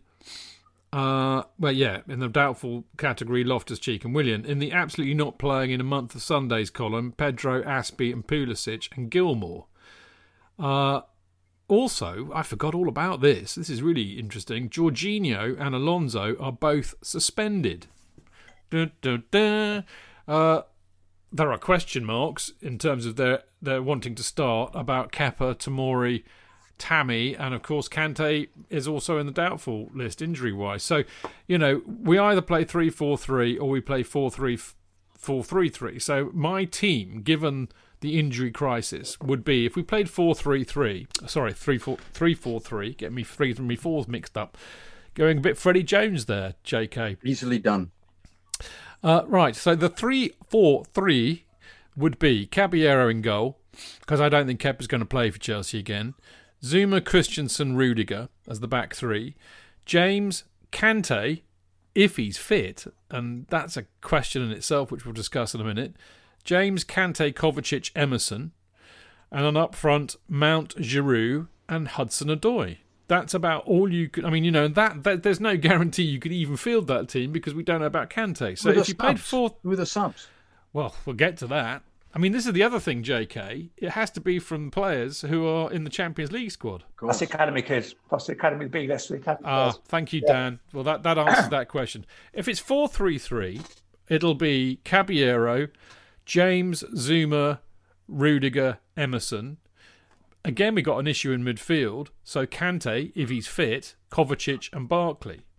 And up front, Mount, Giroud and Hudson-Odoi. So I really feel for Frank here, JK, because he's struggling to put a team out. Well, you never know. It being Chelsea, we might suddenly, that team you've mentioned, either of them might suddenly come good and beat them 5-4 and still go out. I mean, look, the real issue here, as we've kind of alluded to, is really whether you play 3-4-3 or 4-3-3, who on earth do you pick to play in the midfield if Kante's not fit? But, well, I mean, he will be fit, though, won't he? Because he said that he almost brought him on, but he didn't know what combination to bring him on. It was too late because he was stuck to playing the 3-4-3. So what happens if he goes lame after 10 minutes, which is what he'll probably do? Well, it's arguably it's an opportunity. Hang on. Just wait until he's finished. Otherwise, I lose what you both say. Dan? I say it's an opportunity for Frank to, fuck it game and just Do you want to play himself, mate? Yeah, well, put James in midfield. I mean, as long as we don't get completely embarrassed, it's a fuck it game. There's not a chance in how we're going to turn about a 3-goal lead. Yeah, but James has got to play right back. Unless he puts Tomori a really good right back. They both played there. Really good played right back. That's a good point, Dan. This is why I have you people on the show. You know, bigger brains than me. This is what we want. I mean, good point. Take it as a game where you can maybe try out some players. I mean, you know, give Callum Hudson-Odoi a start. So drop him out. Well, I think Hudson-Odoi has to start because we don't have any other wingers. You know, Barkley, Mason Mount, more sort of in central midfield. It's hard to know who or what he can play. I mean, there's some kids as well. The boy Bate has been in the on the substitutes bench, hasn't he? Yeah, and we've got that Master, haven't we? So yeah, Matson might get a go. Have they been involved in any squad since the restart? He was a player because Matson. I don't think Matson has he? No. Angerin, Roger, any of those. Where's Mark Gouet? Did he go on loan or not? It was at Swansea. He only finished last week. Yeah, he can't play. Dan, I'm very enamoured of your theory about James actually and Tomori because you're right. You know, Tomori can either come in.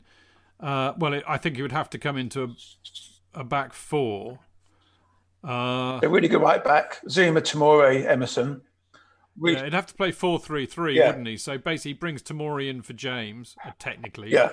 And James takes Kante's place. Boom, home and host. Thank you very much. Good night. Yeah. Yeah. Win 4-0. Or go 2 up front and drop Mount back. Play Abraham and Giroud. Yeah. 4-4. You can go 4-4 fucking 2.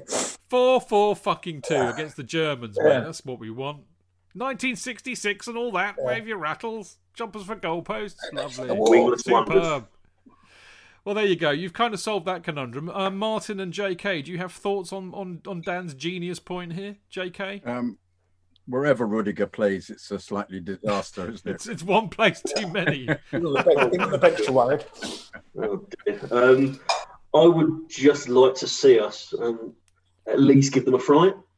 I've kind of flipped my opinion because I used to, despise Barcelona as the most holier-than-thou bunch of wankers in European football. But Bayern Munich are certainly coming up on the blind side with their, recent leaking of shit to the Spiegel. So, they're probably going around thinking, we're in already. We don't need to do anything. So an early lead just to shit them up a little bit might be quite nice. But Martin, do you really expect anything out of the game? No, not at all. But it would be nice to terrify them just for 5 minutes before normal services resume. The only things that may go in our favour is that they've been on a beach for 3 weeks because a month actually. Their last game was on the 4th of July when they played the German Cup final. Yeah. That may work in our favour. They're probably going to want to ease themselves in rather than go in full throttle because the knockouts afterwards are like a mini international tournament. I think it'll be a very dull, low-scoring, possibly 1-0, 1-1 game. I think, as Martin says, Munich have got the 3 goals. They know they're not going to get hammered, so they might just take it easy, just play without too much pressure, just within themselves because they've got the knockouts in 2 weeks, isn't it? So they haven't got much time to. Exactly. They don't want to go in full-blooded, pick up silly muscle injuries after a month off. Yeah, as long as we don't get it Arsenal style, like 5-1 or something, I'll be happy. Well, do you think we might get battered, Dan? No, I think, as Martin made a really good point, they're literally just come off the beach and Pavard's injured and one other player's injured, so I reckon Kimmich is going to go to full-back, so it takes him up midfield. I think they'll control the match, probably. I agree. JK. It's such a shame that after the performances, for example, against Man United and Man City and Tottenham, that we've got all these injuries because I reckon we'd have given them a decent game if we'd gone into it without having all the top players injured because played as well as we did in those matches because I think we've improved from when we were given the right drubbing by them at the Bridge. Because I think Frank's come up with a better set of players and how to play against them. I think that's an area of improvement that Frank's made. I mean, it's funny enough, God, this is an awful thought, chaps. That was the last match I saw at Stamford Bridge because I was in Glasgow I couldn't make the Liverpool match because I was working, and I was in Glasgow for Everton. It's and Liverpool. We were good against them in the cup. Yeah, well, I missed that one because I had to work that night. So the last match I saw at Stamford Bridge, I was deluding myself thinking it was the Spurs match, but sadly it wasn't because I forgot that I'd gone to the Bayern match and I went to that one. That's my last match at Stamford Bridge, and I have to say, I haven't seen Chelsea be that schooled, in fact, for a long, long time. And I thought we were absolutely, taken apart. We were educated by them. They looked a very, very good side, and we had no answer at all. And we looked like boys against men. But I do think you got a point there, JK. I think that we have improved a bit since then. Of course, now we've got all these flaming injuries, but it's a really interesting thing. There are so many other things at play here, like you boys have been saying. I mean, on the one hand, Bayern Munich have been on the beach for 3 weeks, so that's not going to have helped them, the fact they haven't played a competitive match for 3 weeks. Also, they've got that psychological, you could say, disadvantage about being 3-0 up, which means that they're at the, elite sport, if you're 5 or 10% off it, you can be in trouble. Now, okay, admittedly, they've got to be in almighty trouble to lose 4-0.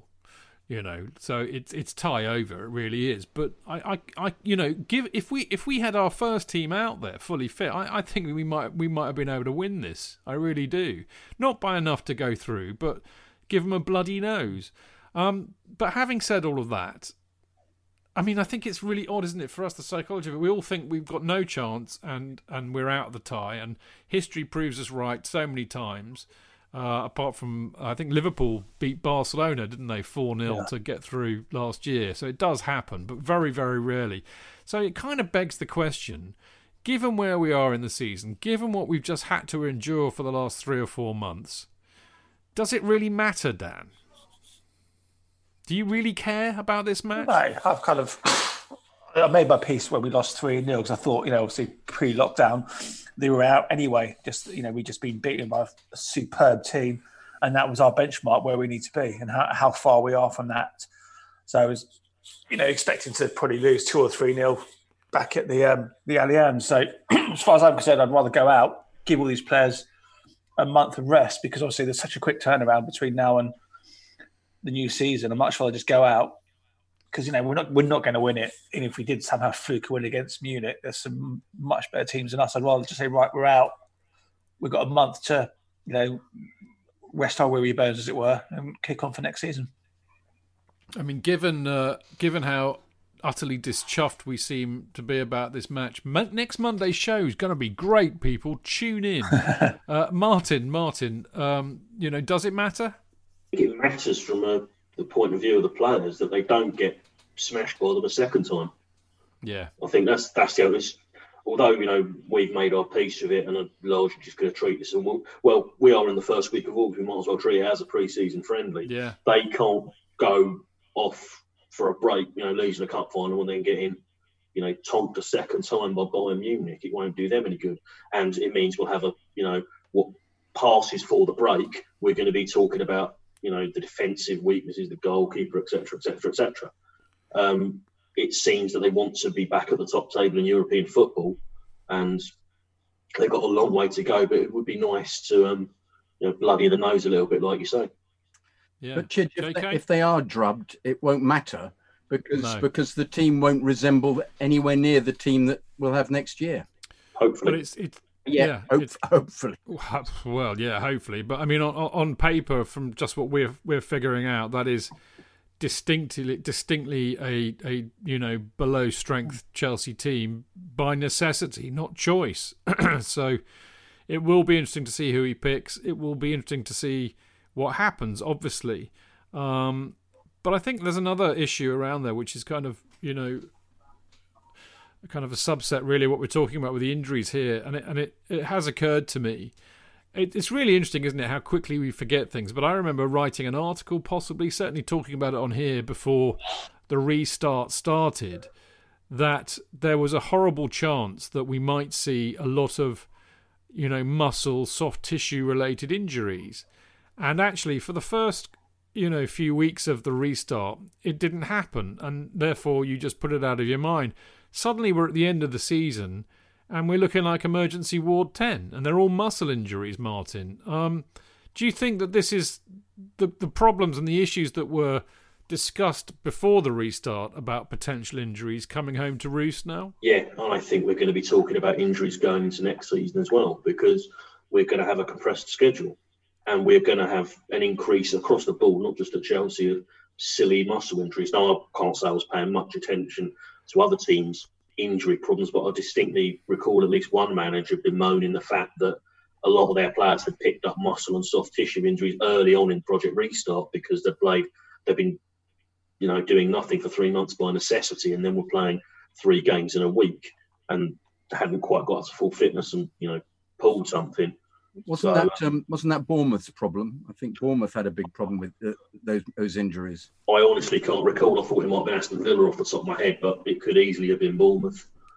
It was definitely a team that was down in the relegation area that were in it a little bit. But and I think with what the plans they've got for next season, which is play all your games but with 4 weeks less time, we could be getting a lot more issues along those lines. So with any luck, for want of a better description, we get them out of the way now.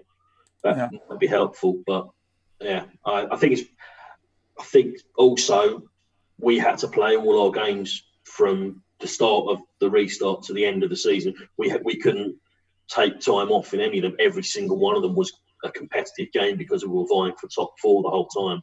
So whereas a lot of teams, maybe there was nothing to play for other than league position and pride, we were trying to play for the Champions League all the way through. Yeah, it's a good point. Dan, what do you think? Yeah, I think it's absolutely nailed on the head. I think every game was a must win. We didn't help ourselves by certain results, and we could have perhaps made it a lot more secure earlier in the restart. But just to be really carefully manage these players, because you saw the way like Pulisic's and Azpi's hamstrings went both on chasing back or chasing forward. So there's obviously got to be some really good management of muscles between now and sort of that's why I like us to go out. So we got a month to kind of recoup and get a lot of players fit.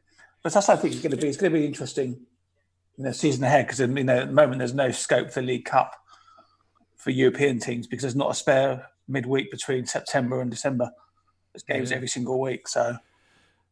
I think the points that you two are both making are fantastic, aren't they, JK? That actually the ramifications are not about now; they're about what might feed in and bleed into next season. Well, I wouldn't surprise me if he plays some more of the youth in this game, and just gives everybody a rest, or treats it as so he avoids it becoming a disaster. That he treats it really lightly, which is the kind of thing he might just bring on, four youth team players halfway through it just to give them a go. And then he's almost saying it doesn't matter. This didn't matter at all. I suppose it depends on how many youth players actually stayed on training with the first team. Yeah, there's that as well. The programs got shut down fairly early on, around March time. If they did, he could camouflage. Sorry, go on, JK. If they did get a result, they'd only have 2 weeks till the remaining part of the Champions League, and there wouldn't be anybody fit for that either. Yeah. So it wouldn't even help if they did quite well in the game. Well, I've got a brave and cunning plan, Mr. B. Oh yeah, yeah. Basically, we disguise heavily both Ziyech and Werner, and we get them to play. Yes, perfect. Who do they both look like? Well, if he had a stupid haircut, Werner could pass for Jorginho. If he grew a goatee, maybe. Well, we could put a beard on Werner and Brill cream his hair up a bit and pretend that he's Oli Giroud. And Ziyech could be Pedro if we kind of. Then that's not going to work though, because Giroud's got to start anyway. Yeah, they'd have two Girouds playing, and that wouldn't go down well. Make him look like Pulisic somehow. Yeah. Shave his head, get him to wear stars and stripes somewhere. Yeah. Anyway. Age him significantly. Yeah.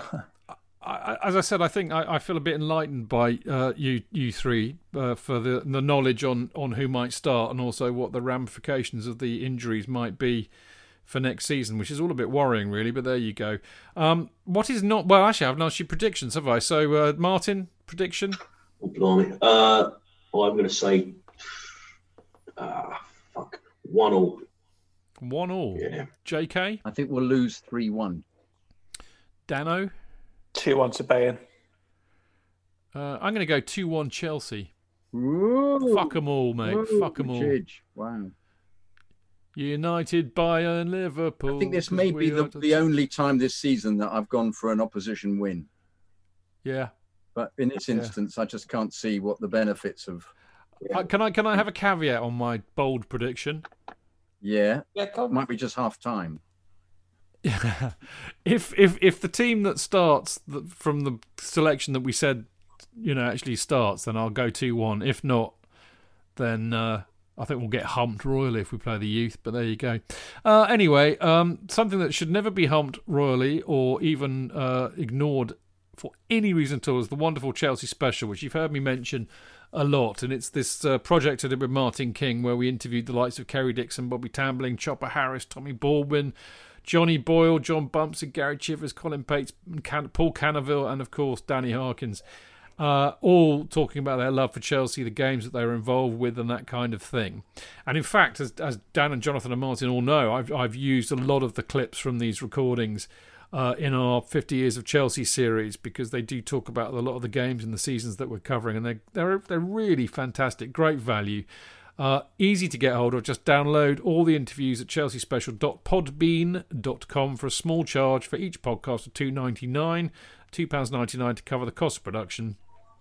Simply subscribe to Podbean, go to chelseaspecial.podbean.com, as I said, and then you see the homepage and you can scroll down. You've got all the podcasts there, and you click on the one you want or all of them, and it takes you to buy single episode now. You click on that, and it you can download the episode you want, and there you go. It's got a website, chelseaspecial.com, Twitter @Chelsea_special. You know what to do, and you also know what's coming next. Yes, it's the emails.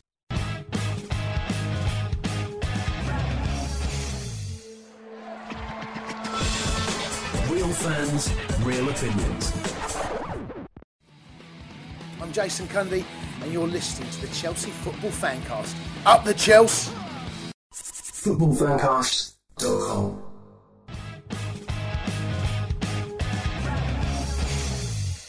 Welcome back. This is the Chelsea Fancast, and we're on the home straight. It is time for your emails. Now, as you know, last week, me, Tony, Clayton and JK waffled on so much that we just didn't have time to do the emails, because there has to be a cut-off at some point. But so we've got a bit of a backlog, so it might sound like a bit weird that you're hearing stuff from a couple of weeks ago, but excuse me, you know how it works on the Chelsea Fancast. If you send an email in, we bloody well read it. It is that simple. So, without further ado, JK, email number 1. Mark Graver. So, will the non-playing captain Jordan Henderson get the piss taken for collecting a trophy with his kit on? I doubt it very much. Of course he didn't. It'll be all over by the time you get this, so please choose one of the following. Congrats to Frank and the team for a great finish to the season. We all knew you could do it. What were you playing at, you bunch of piss-poor plonkers? Banjos and barn doors, defenders in clown shoes, a keeper with hands like wet tissues, etc. Number C, none of the above. Either way, it's a Chelsea thing. Thanks to all for their fancast contribution throughout this extraordinary season. Onwards to the cup final and the 4 goals against Bayern. Don't mention the 3 that will inevitably let in. Mark. So it was a combination really of A, B and C, wasn't it, Chidge?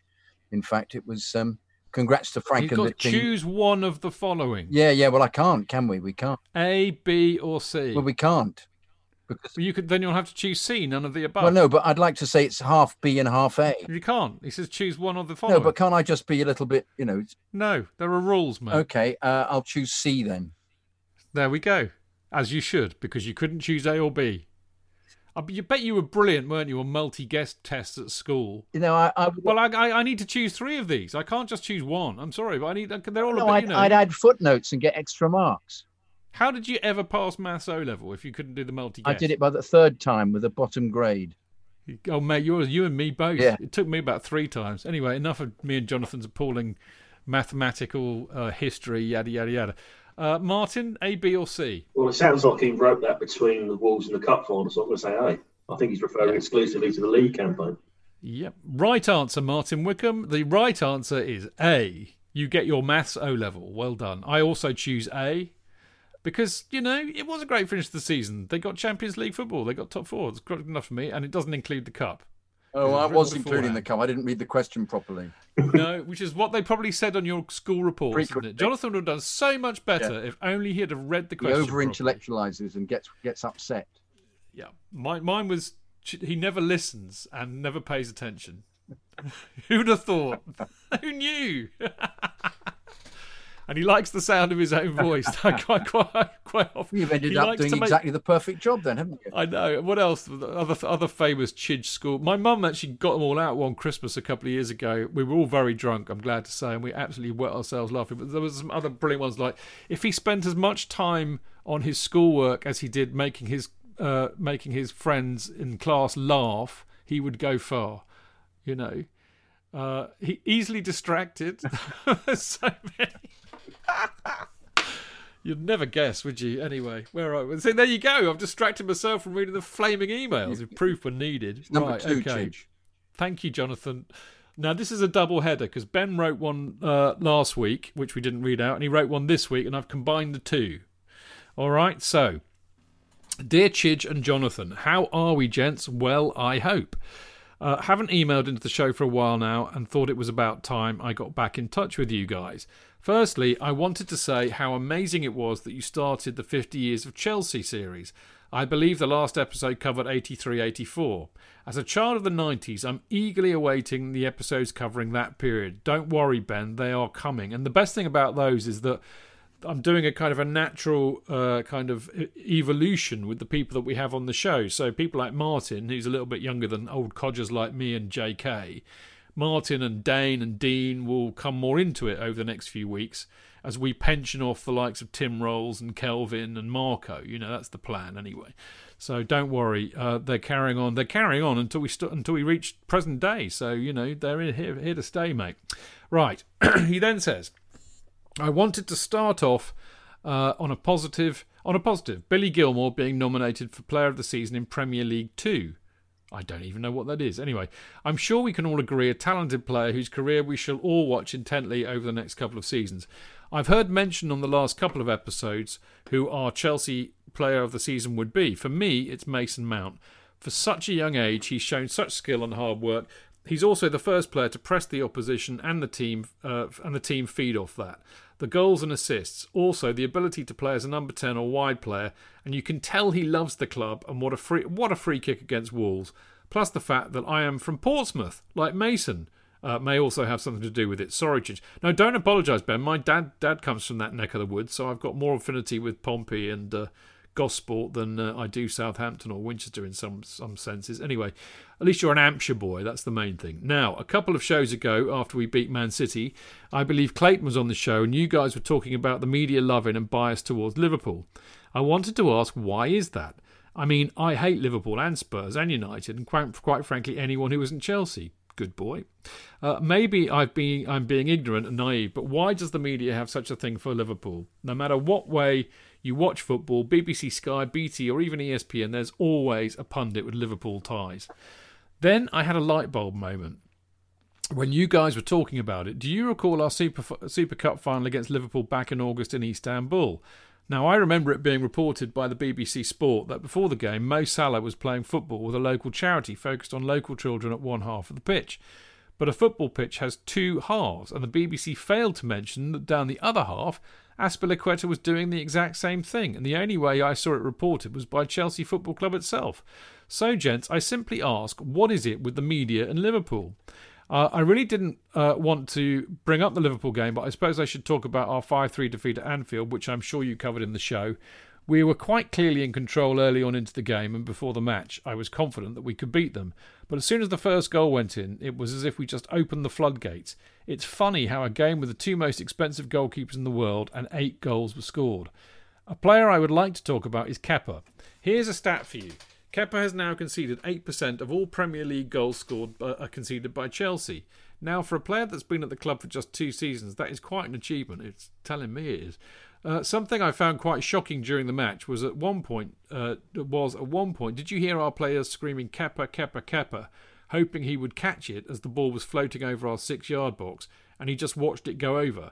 doesn't fill me with confidence that our defenders have confidence in him. And thus it was proved, Ben, by the fact we haven't seen him since. I wanted to mention Alexander-Arnold, or Terence Trent D'Arby, as Jonathan likes to call him. Free kick. Yes, I know it was a fantastic free kick, and I'm not saying he should have saved it, but he could have at least attempted a save. He was far too over on his right-hand side of the goal.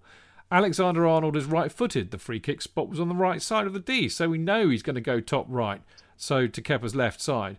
Kepa's positioning was all wrong. He looked like a deer stuck in the headlights. Sorry, just changed my view and therefore lost my place. Sadly, not the only goal he's just watched go in. Yeah, go on, keep going. Can we just admit it? He isn't up to the level that we need him to be. I appreciate our defenders aren't great either. I do. But can we just finally stop saying things like De Gea struggled when he first came to the Premier League? De Gea is 6'5". Kepa is 6'1". Too small, doesn't command his area. Another one, yeah, but he's young. He's 25, 26 in under 3 months' time. Cech was 21 when we signed him. All right, I found my plagues. Thank you.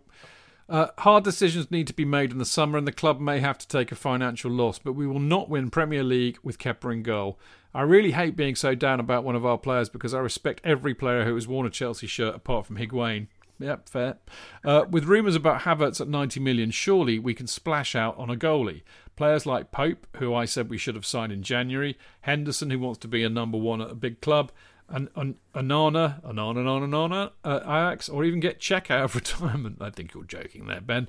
I hope I'm not coming across as too simplistic because I know it's not FIFA 20 and we can just go out and sign anyone. It's the real world, but we have issues in the defence and the goalkeeper position is a key part of that. The club may have to lose a bit of face and pride in admitting that we spent too much on the wrong player. There's a reason why Real Madrid didn't go through with signing Kepa, and I fear we are paying the price for Madrid's prudence. A positive to the game were the changes Frank made to the front three, Pulisic, Tammy and Callum all coming on and actually causing a lot of trouble for Liverpool. I don't know if you noticed how Tammy and Callum are starting to link up quite nicely. I noticed it in the FA Cup semi-final against United and at Anfield. And Pulisic, well, as the Americans would say, awesome. What an awesome goal he scored, and the run he made to assist Tammy, that balance he showed dancing through the Liverpool defenders. Another player with a brilliant future. The Wolves game, well, we won 3 points. Marvellous. Confident performance from the side. Fantastic free kick from Mount for the first goal and brilliant determination from Giroud for the second goal. I know I've already banged on about Kepa, but with Caballero in goal, the defence just looks so much more at ease. I'm not saying that Willie is the greatest of goalkeepers, but you can certainly see the difference in players seeming less cagey and not so panicky. Gents, this season has been one of my favourites. For so long, we've known that we have an incredible academy, and I'm sure I've not been alone in hoping that they would get the chance. It goes to show how far we've come, the fact that 5 youth players played in our last Premier League game of the season when there was so much to play for.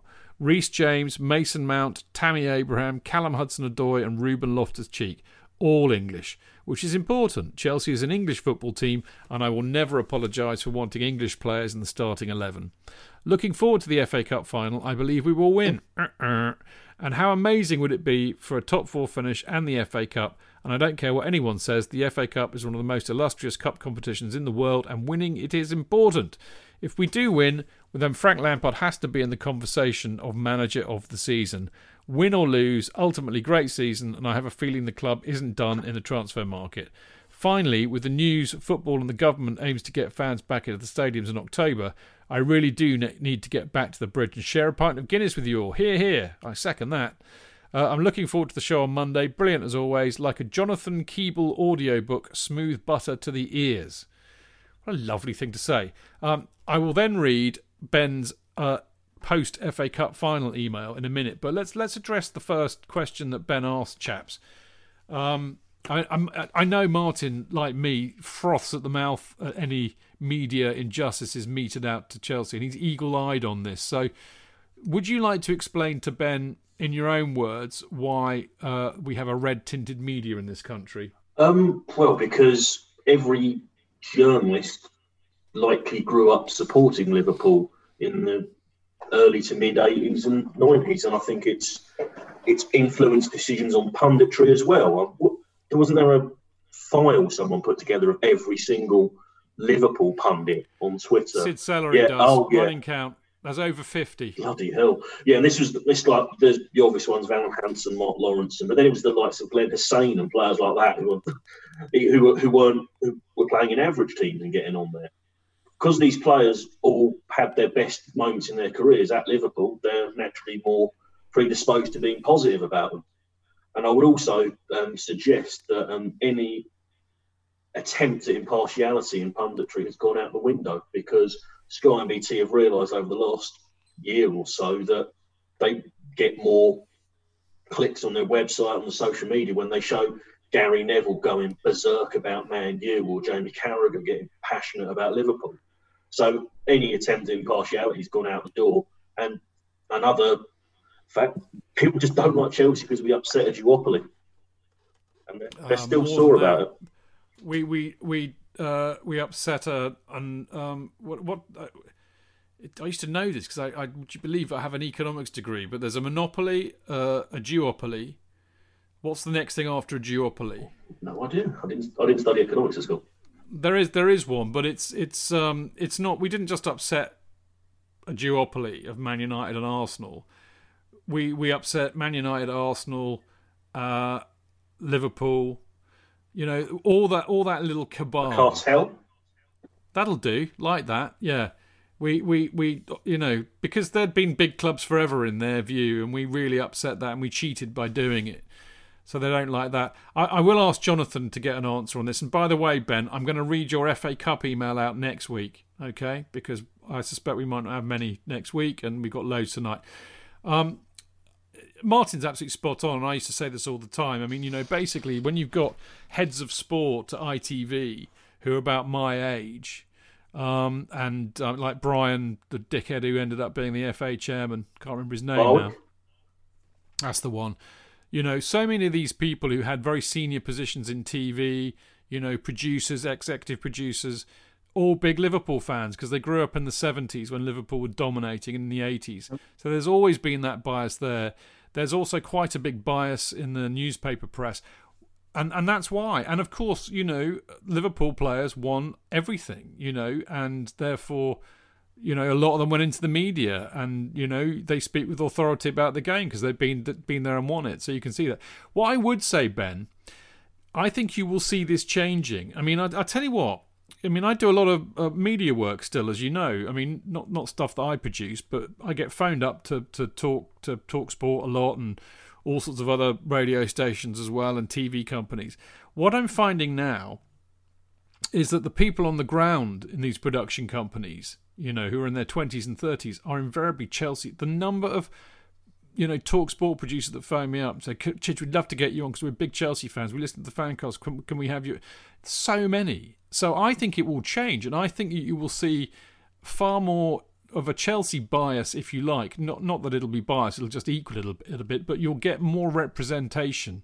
And of course, the generation of Chelsea players that we had, you're already seeing more of them coming on. Right now, what we're seeing annoyingly is that they're, you know, like I thought it was really classic with the BBC on Saturday.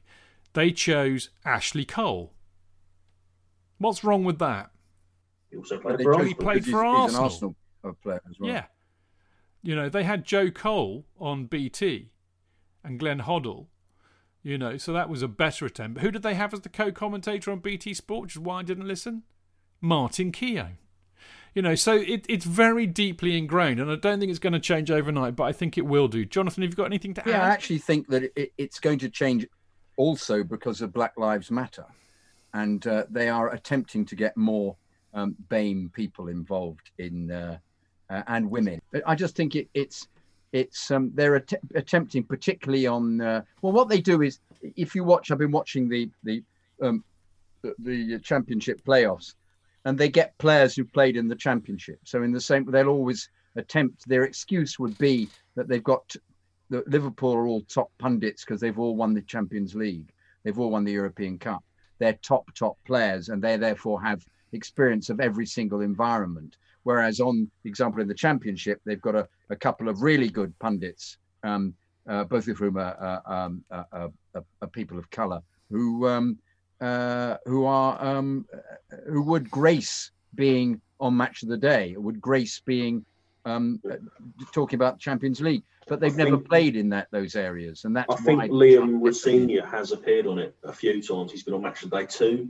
Who was one of those pundits, Liam Rosenior. I think Joby McAnuff's still playing for Lane Orient. McAnuff's excellent. Yeah. That's So I think also they're trying to push them through just because that's being appreciated. I think that is a change. I think whoever is producing that is treating them because of their expertise rather than their affiliations and the games that they've had. And I agree with you completely. It will evolve. But at the moment, everybody in the 70s, even in London, everybody supported Liverpool, 70s and 80s when we were shit, because that was when they were winning everything. And it was just inevitable. It was an inevitable consequence of Liverpool being on television all the time. I think just to close this off, this is a hobby horse of Clayton's who would definitely be saying this, was he here? Which is the most galling thing of all, is that the broadcaster's belief that everybody likes Liverpool, that it's everybody's second team, that everybody's delighted that they've won the Premier League, when in truth, every match-going supporter, and I don't mean to distinguish match-goers as better than armchair fans, but to appreciate this, you kind of need to be a match-goer. Every match-going football fan of the other 91 clubs in the football pyramid hate Liverpool and hate Scousers because they know what a bunch of shitheads the lot of them are. It's a horrible place to go with horrible fans who throw piss on you if you're underneath the Annie Road end. You get stabbed with a Stanley knife. It's not pleasant. It never has been. And they're not funny. There's another great myth about Liverpool supporters. They are not funny. My Aubameyang joke is funnier than Scousers. It's that simple. And on that happy note, we're going to move on to a fantastic email from our mate from St. Lucia. JK. Kenroy Justin. Dear JK, old boy. Thank you, Kenroy. How lovely to be referred to as old boy. Old codger, I get referred to as well. Old codger. You can refer to me if you wish. Sorry, I'm having a little bit of difficulty. 1 second, Chidge. Do you want me to carry on? No, I can do it now. Here we go. Old codger. Thanks for choosing this as the email of the week. Is it, Chidge? No, he's being ironic. Oh. I don't choose them. Dean chooses them. Oh, okay. Let me just... So blame Dean, everybody. Let me... Not me and JK's fault at all. Let me just big up your man Chidgey to start with. Oh, yeah. He's quite a good sport, as every now and then I would randomly WhatsApp him. He'd answer right back. What a legend. Up the Chidge.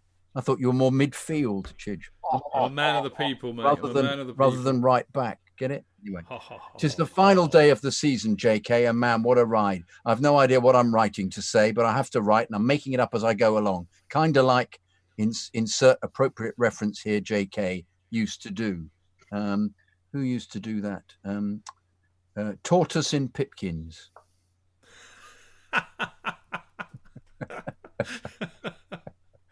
Anyway, hang on while I think of what to write. You wouldn't get that at all then, Martin. Sorry, it's a definitely one for teenagers. Absolutely, yeah, over your head. I'll YouTube it later, maybe. Yeah. Email on a tough old slog, but quite an exciting season. Frank came in, made no excuses regardless of losing Hazard and his two most experienced centre-backs and having a transfer ban, and despite not being able to travel to St. Lucia because of COVID, as a man should be free to travel to St. Lucia, the island paradise, and he declared that we are Chelsea and we won't lower our expectations. He listened to the Chelsea Fancast every week for encouragement and cracked on bravely like the champion he is and achieved. None thought it possible, but our greatest ever player just increased esteem in our eyes. Up the Frank. So on to next season. And by next season, I mean the transfer season, i.e. silly season. So we're plotting to buy the attack of the century. Havertz, Lewandowski, Messi, Benjito, Pele, even Tony Glover, when what we should be doing is seeing if they'd allow us to play an actual brick wall in the middle of our defence. JK, can you think of any rule that prevents us from building a brick wall right in front of our goal?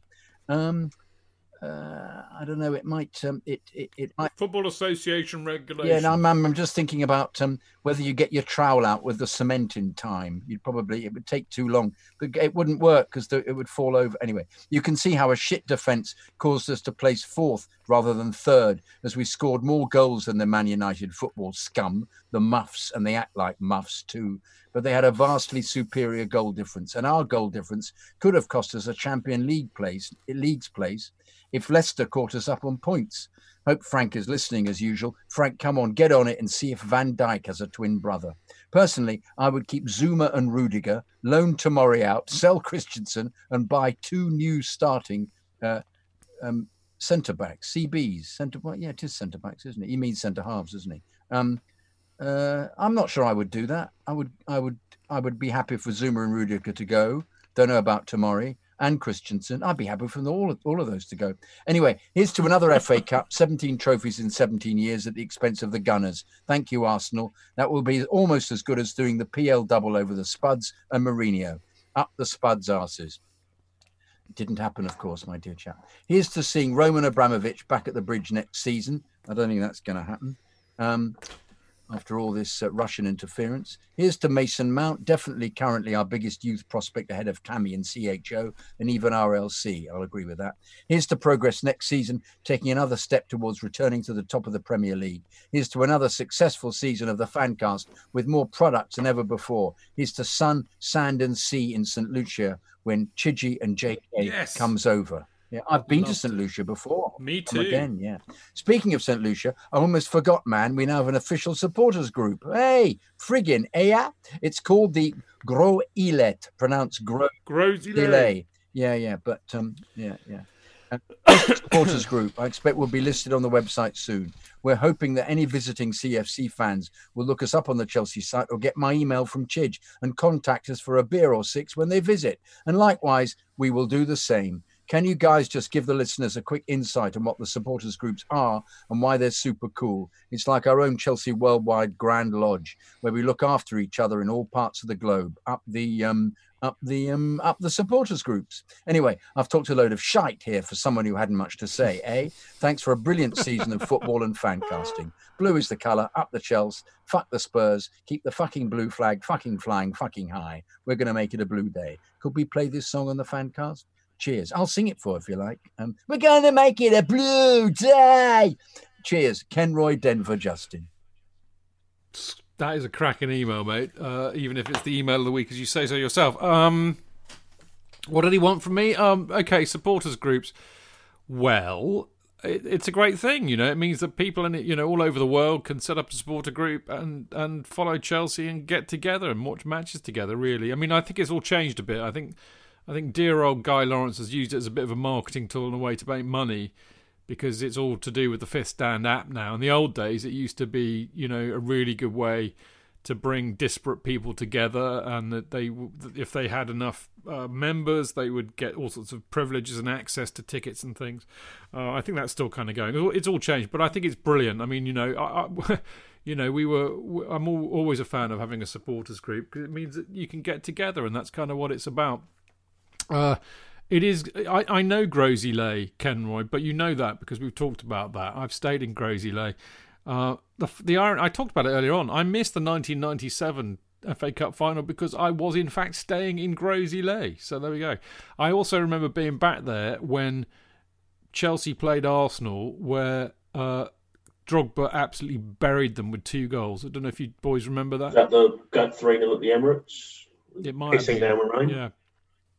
It might have been. And I watched that in a pub in Gros Islet, and I made my wife come with me. We were the only 2 people in that pub.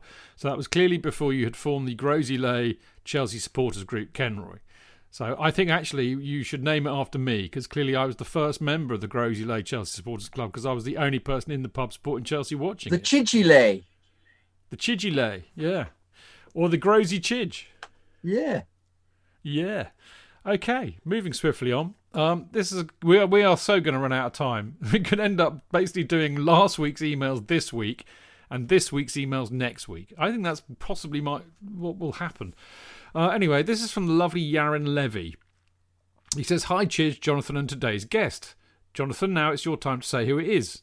It's Martin. Hi. Yeah, we've cut Dan out the show because he disappeared at part 4, didn't he? But it's Martin Wickham. Yeah. Anyway, it's been a while since I last sent an email, but it doesn't mean I'm not enjoying listening to your great podcast. Keep doing the great job you're doing. Well, thank you, Yarin. I never ever presumed that you weren't listening. I'm sure that you already covered everything that had to be said about our games against Liverpool and Wolves, and also looking ahead towards the FA Cup final against Arsenal. Thanks to the COVID-19 pandemic, none of us can be in Wembley on Saturday. I was lucky enough to be in both of our recent cup finals against the Gunners. Actually, that's a very good point. It's not just us who are affected by, not being able to go to Wembley. A lot of the supporters groups from all over the world, quite often. I mean, the number of times I've met up with, mates from the States and all over the world at a cup final match, just shows that they get a chance to go. Anyway, there you go. I was in London in 2017 when we lost 2-1. And I remember having a pint with you, Chidge, and Dan Silver and Dan Levine and some other guys from our Israeli supporters club. It was great, and I've been really confident we're going to win the double again that year. I hope that it won't be too long until we'll be able to have pints before going to games again, absolutely. Even though I'm used to watching games on the telly, it's frustrating to know it won't be possible for quite a while. As you remember, this is written before the cup final, okay? As you remember at the game itself, we were poor and lost 2-1. Victor Moses was sent off by the ref that day, Anthony Taylor, who will ref this year's final as well. It's no excuse, but he was shocking that day, and I hope it won't be the case on Saturday. Dun, dun, dun. Spooky. If we'll win this, Lampard will become the 10th manager that wins at least one cup final at least. Not nervously, the FA Cup in his first season at the club. Since 1994, he's the 12th manager who gets Chelsea to a cup final. Only 2 managers lost their finals in their first year since then. My fellow countryman Avram Grant, who was mentioned earlier on, and Glenn Hoddle. I've been to Baku last year. I must say, it's a lovely city with lovely people and great food. The stadium wasn't as good. I needed binoculars to see properly. The organisation by UEFA was awful, and the atmosphere now in an empty stadium is probably better than what it was that day. I remember that going to that game, I've been far less confident than in 2017. I took under consideration how crucial it was for Arsenal to win it, and the fact that Maurizio Sarri never won a trophy. Looking back to Saturday, I don't know how to feel. I think the winning team would be the one that has a better day at the back. Both teams got a shocking defending record this season. Although knowing that Arsenal have David Luiz in there gives me a bit more confidence. I've got a feeling that Giroud would score another cup final goal against his former team. Well, that panned out well, didn't it, Yarin? Anyway, it's already... you did well with the Anthony Taylor norsing it up, but not so well with David Luiz. But anyway, it's been a great first season for Super Frank in the job. Winning this trophy would be the cherry on top of the cake. Whatever happens in the final, we can be really excited about next season with the signings that we've made. I'm sure we'll all see a goalie coming in and hopefully a centre-half, preferably Declan Rice. I'm adding here a photo we took after the pints before heading to Wembley in 2017. Good luck to us and come on you Blues. Best regards, Yarin. And there you go, we're all there. I think Dan's there. Oh, the best thing about this photograph, I don't know if you boys can see this, and that Yarin wouldn't have been...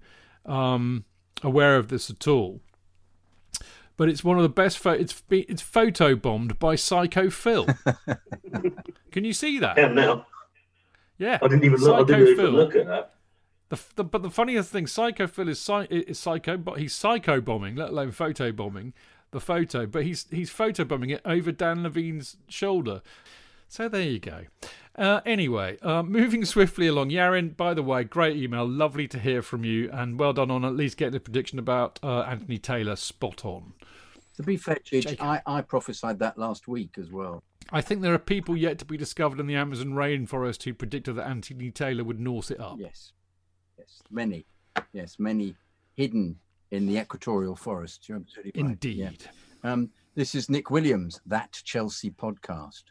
Hope it's not too late to send a question in. Apologies if it is. Just curious to know from the guys where they rank this season of supporting Chelsea in their lives.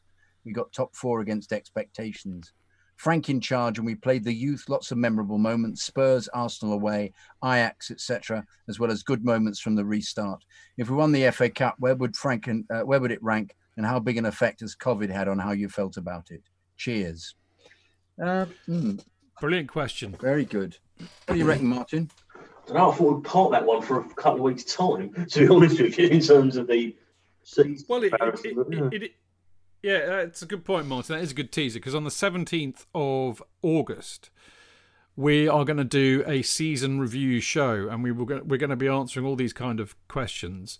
And I hope it's going to be a bit like a part. I'll trailer it in a minute, but that's the idea. But I can answer a bit of this. You know, it's... Where does it rank? That's a very good question. Well, you know, honestly, it's above expectations, because I had a pretty dim view of where we might be. I really honestly thought, given the circumstances we found ourselves in, you know, Frank is an inexperienced manager. We'd lost Hazard. We had a transfer ban. We couldn't get any decent players. Everybody else would have improved. And, of course, we had to rely on the youth, and that would have always been unpredictable. And the core of the players that we've got here were older or not good enough. So, you know, mid-table was where I expected us to be. I thought if we got lucky, we might have a good cup run. So to finish fourth and be in a final, I mean, I know we lost, but we got to a final, you know. We waited 24 years to get to a bloody final. So, you know, these things do count. And also the progression of some of the young players, Mason Mount in particular, and the way that we play football, you know, I mean, there is some, I mean, after the stodginess of mediocrity we had to got served up last year, to see us on the front foot having a go at people is great. So, I mean, where does it rank in terms of my favourite? I think if it ranks highly, it'll be because Frank Lampard is the manager, and it's just made me fall in love with the club again. Last year, I was falling rapidly out of love with the club again.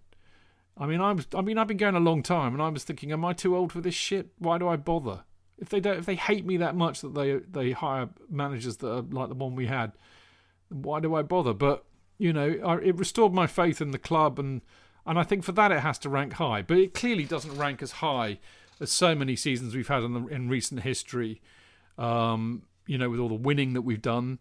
But also, actually, interestingly enough, you know, with me and JK, you know, every week covering all sorts of seasons like the 85-86 one, like the 83-84 one, the 84-85 one. I mean, they rank really high because it was just a great time to be around Chelsea. 88-89 was a massively brilliant season. For me, 64 to 72. Yeah, exactly. Great seasons. And also, I'm afraid... 2005 to 2017 as well. Conte's was a great season, apart from the cup final. You know, so that first season. So I would put this. I'm afraid about 30. Do you know 13. what? Somebody answered this question. I think it was Vinod, our dear friend Vinod, on Twitter. This is the 18th most successful season Chelsea have ever had. How interesting. So therefore, my answer to you, Nick, is it ranks 18th. But no, I mean, I don't think you can rank it like that. Because it's emotions as well. You must be ranking. Yeah, and I'm happy as Marco loves, you know, dear old Marco and his wonderful tweets. Or I mean, actually, that's the great thing about Marco on Twitter. He gives such a lovely. He's such a lovely human being, as we all know very well on this show, because we get to see him a lot. He's a genuinely lovely human being. He's a positive, happy soul. And I love what he says on his little kind of half-time, full-time. I'm happy. Are you? You know, and that's how I feel. I am happy. Frank's back. We've got some youngsters coming through. We're doing all right. We're playing some good football. Yeah, there's some problems, but we can sort them out. So I'm all good. Martin, do you have anything to add to that other than Chid, shut up and get on with it? No, I think getting the connection back was important. Because last season, the Sarri season was just eye-wateringly dull, and you know, having a manager with, you know, with the history of us, having the faith to bring young players through, I think it's restored. It restored a lot of people's faith in the club. The last part of this question, it mentions about the effect that COVID has had on the season, is an interesting one as well, because. It's made us all armchair fans, hasn't it? And I think it's also brought, when the club have, in my view, done very well in certain initiatives they've taken, and I think it just kind of maybe restored a little bit of balance in many senses. Sadly, it took something so vicious to do it, but there we are. Martin, that's a superb point. I forgot about Nick's point about the COVID. It's been terrible. It's been terrible. I mean, okay, I know it's terrible anyway, and it's affected people's lives in a really appallingly bad way, and that should never be overlooked. But from just purely a supporting and football point of view, it's been terrible. I've never gone to the football just for the football. It's not enough for me. I go there because I get to have great fun with people like JK and Martin and Dan and Marco, all the people that you hear on the podcast week in, week out, Clayton, Tony, drink with them in the pubs before and afterwards. And, if I've had a shit week, and I'm a very lucky, privileged bloke, and I know that, but I have a very hard job. It really is hard, and I need to get away from that job. And going out, getting pissed with all this lot, laughing, having the piss taken out of me, having taken the piss out of them, having a good old moan, just the laughter and the camaraderie, it lifts my spirits. And it even if we lose, I was talking to one of the London is Blue boys the other week, and about the laugh and how pissed we got in the Atlas after we lost to Spurs. This is the worst thing in the world. Within an hour and a half, Martin was there, he'll tell you, we were laughing our heads off just in the joy of being in each other's company and being in that moment together where we had something awful happen, but actually at the end of the day, life is more important. And I really missed that. And finally, on that point, the other thing about COVID and how I viewed it, I fear for the game. I fear for the game. I honestly sit here sometimes thinking, I wonder if I'll ever go back. I wrote a column about this in Football London the other week. Should I stay or should I go? I don't feel comfortable. I wouldn't feel if they were to bring it back in October, and I don't think they will, I wouldn't feel comfortable going. This virus is still here and it's still killing people. And I know people who have died from it, and it is fucking beyond horrible. It's not just a bad case of flu. This can kill you neurologically. It's horrible. And I don't want to take that risk. And I do sit there and I think, well, I wonder if I'll ever go back. Will it ever be the same again? Will I ever be... And I don't want to go back until I can go in that pub, in the Cock Pub beforehand, and meet all of you lot and have a great time, and then go and watch some great football, hopefully see Chelsea win, and then go get pissed in the pub afterwards. That is what I have bought into for many, many, many years. And if I can't have that experience, I'm not so sure that I really want that. I'm a bit of an all-or-nothing guy. So, Nick, COVID has massively changed everything, I think, and I do fear. I wonder whether it will come back. Jonathan? I occasionally have this kind of, as if I'm being brave, that if they say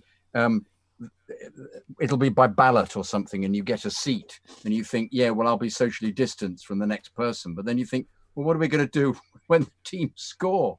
What are we going to do if the referee gives a terrible decision? Are we going to take our masks off and shout? We shout through the mask. What happens if somebody spontaneously... What do you do if somebody spontaneously embraces you? We're not allowed to do that. But Jonathan, there are people that you know and sit with who I've been invited along who would probably think that wearing masks for me should be mandatory. Yeah, in fact, they asked at the time when you came, can you wear a mask? And gaffer tape. This was pre-COVID. Yeah. And shrink wrap. Yeah. In fact, yeah. Could he in fact wait on us? And could he go and fetch the coffee and the pick and mix? Yeah. Well, in fact, have you heard the latest, Chidge?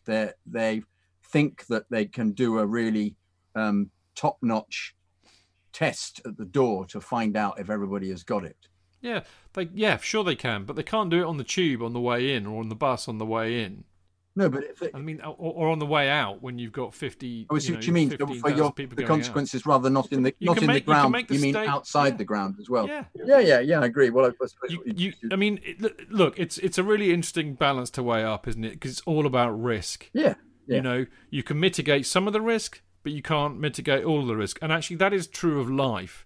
Life is about risks. There are always risks. I think the difference for me on this one is that this is a risk that I can control. And it's not just that. Yeah, I agree. Yeah, I agree. Yeah. It's not just that though. I have as I just tried to express, I have a very distinct reason why I go to football and why I enjoy it. Yes. And if I can't, I mean, okay, it's a bit like, if you want, do you want to go and see, John Gielgud, Laurence Olivier, and Sam Kidd and Jonathan Kidd in a play in the Old Vic, have a nice slap-up meal beforehand with some great friends, have a few gin and tonics at half-time, see some brilliant performances, then go back to the pub to quickly get in a few at last orders or in the theatre bar? Or do you want to go and see a few people randomly pulled off the street with no set, no drink, and about a half-packed theatre? No, that's not the experience that I love. So that's what does it for me, really. Well, they're hoping, aren't they, that this would cause an environment where you could actually you wouldn't need to social distance, as it's been proven at the door that you haven't got the virus. Yeah, but you don't know that. There are people who are asymptomatic. Indeed, Listen, boys, we could that. Absolutely agree. We could do a whole show about this. But we can't, because we've got to finish up, because poor old Martin needs to go to sleep. The youngsters, it's past the youngsters' bedtime. I'm wide awake, mate. More so than me. We do the rest next week, Chidge, then? Yeah, I'm going to do one more to make it 6, and then we'll do all the rest next week. But before we do that, we just should give a shout out to Nick's wonderful podcast, That Chelsea Podcast. And actually, this is another thing about what Martin was saying. We're all the same now. There is no distinction between match-going supporters and armchair fans. We're all armchair fans. The Chelsea Fancast has immediately lost its USP. I can't now say, well, you can all fuck off because we actually go to the matches and you don't. So there we go. We take the moral high ground, because we can't. We're all the same. And I think it's really interesting to see the explosion of podcasts that have happened recently as people have discovered that you can record podcasts by doing a Zoom. All power to their elbow, I genuinely say, and particularly to Nick and That Chelsea Podcast. They're a good bunch of lads, so give it a listen. And also, while I'm at it, Chelsea Chadder's got a podcast out too, so check his out. I'm sure that I haven't heard it yet, but I'm sure it'll be a cracker. Right, last email, very quick one from Tim Marshall, who says, "Hi, Chelsea Fancast. I've been listening to the 50 Years of Chelsea series, which has been hugely enjoyable, as it's taken me back to when I first started to follow the club home and away, late 70s and early 80s. I've missed a few episodes and couldn't see an archive section on your website. Could you let me know how I can access previous episodes?" Tim Marshall. Well, Tim, I have on the website set up a separate, if you look at the top menu on the homepage, there's a 50 Years of Chelsea title. You go in there and you can see all of them from the 80s. All the ones that we did from 1970 to 1979 were included as part of the main Monday Night Chelsea Fancast. So you'll have to delve in there if you want to listen to them. What I intend to do when I have a bit of spare time is to cut them out and make them separate episodes and put them in that 50 Years of Chelsea thing on the website. So you'll be able to get the whole lot as you go through as kind of, standalone shows, as it were. But you can get them, the easiest way to get them from the 80s is to go into the website, chelseafancast.com, and you'll see on the menu 50 Years of Chelsea. Just go into that and you'll find them from the 80s. The ones from the 70s will go in there eventually, I promise. So there you go. Goodness gracious me. What a long show again, dearie me. There's still a few hardy souls in the old Mixler room, bless them. Anyway, on the cards, you'll probably believe, Chidge, considering that the first couple of parts took an hour, because normally we get about 8 o'clock, but in this instance it was 8:30 before I went and had me wee. So that's already an hour and a half. I blame Dan. I blame Anthony Taylor. Fair enough. All right, okay, I'm very sad to say that is all we've got time for this week. We will be back next Monday to look back at the Champions League match against Bayern Munich. I'll be joined by Jonathan Kidd. I haven't picked another 2 victims yet, but I will do very soon, I promise. Now, this week, the week after, sorry. So, next week, Bayern Munich. Week after, no, hang on, I get this right. Next week is our penultimate Monday night show. So, we've got one more next Monday. Then on the 17th, we'll be doing our season review show with all the usual Chelsea Fancast suspects. So I'm really hoping to get everybody in on Zoom. I mean, some people might not be around, that's fair enough, but there's many of the Fancast contributors, and there are about 15 of us all told from the season. We all get in there and we're going to go through our own kind of player of the season, most improved player, disappointment, best match, worst match, all that kind of stuff. It should be great fun, and basically we intend it to be like a drunken party, but obviously without the touching. which is a shame, really. But there you go. But it'll be fun, so do check that one out. Of course, look out this week for the next instalment of the 50 Years of Chelsea series, this week featuring the 1985-86 season with me and Jonathan and Dan. Dan Silver's back. Plus, of course, there'll be contributions from Kerry Dixon, Paul Cannavale, Colin Bates and Johnny Bumstead. So check that out when it's out later this week.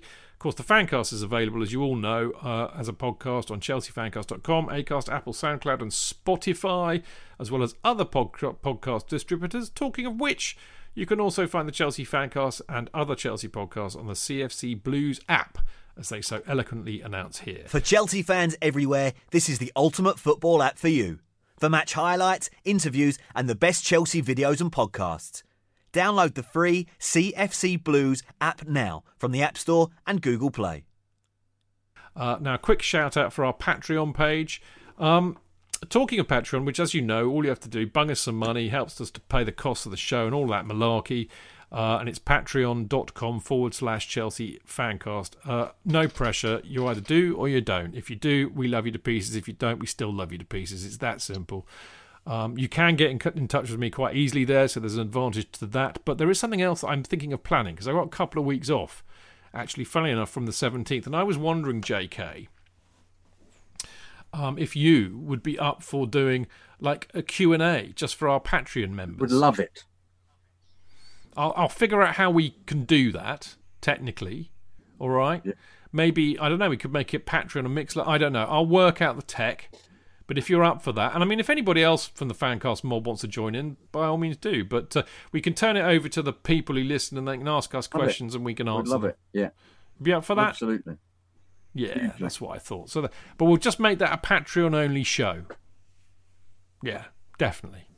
All right, great stuff. Right, you can follow the show on Twitter at Chelsea Fancast, me at Stanford Chidge, Jonathan at Jonathan Kidd, Martin at Martin Wickham, Dan at Dan Silv 73, Dean at Dean Mears, Marco at Gate 17 Marco, Joe at Joe Tweedy, Clayton at Goalie 59, Tony at Grosser UK, and Liam at Liam_Toomey and Alex at CFCGWLB.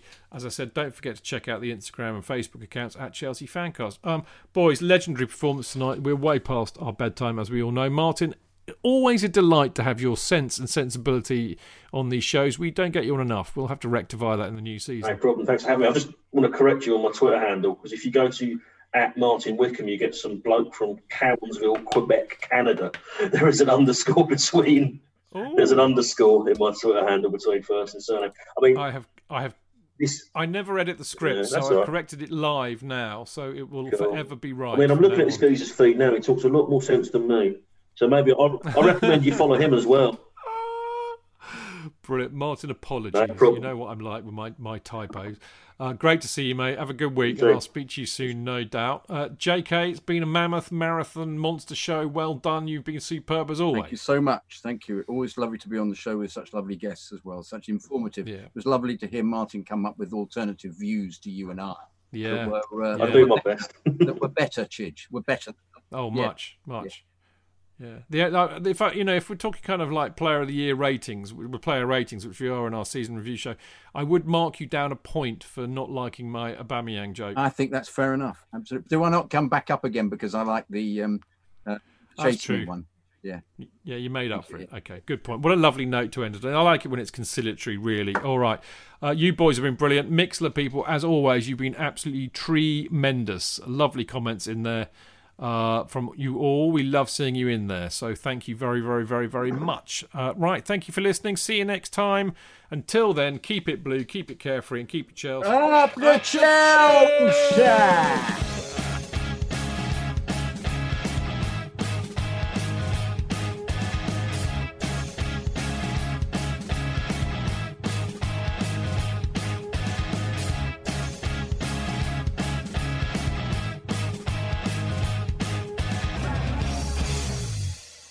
It's the 90th minute. All your mates around.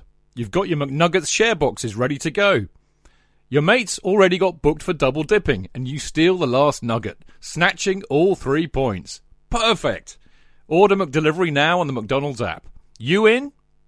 At participating restaurants, 18 plus, serving times, delivery fee and terms apply. See mcdonalds.com. Planning for your next trip? Elevate your travel style with Quince. Quince has all the jet-setting essentials you'll want for your next getaway, like European linen, premium luggage options, buttery soft Italian leather bags, and so much more. And it's all priced at 50 to 80% less than similar brands. Plus, Quince only works with factories that use safe and ethical manufacturing practices. Pack your bags with high-quality essentials you'll be wearing for vacations to come with Quince. Go to quince.com/trip for free shipping and 365-day returns.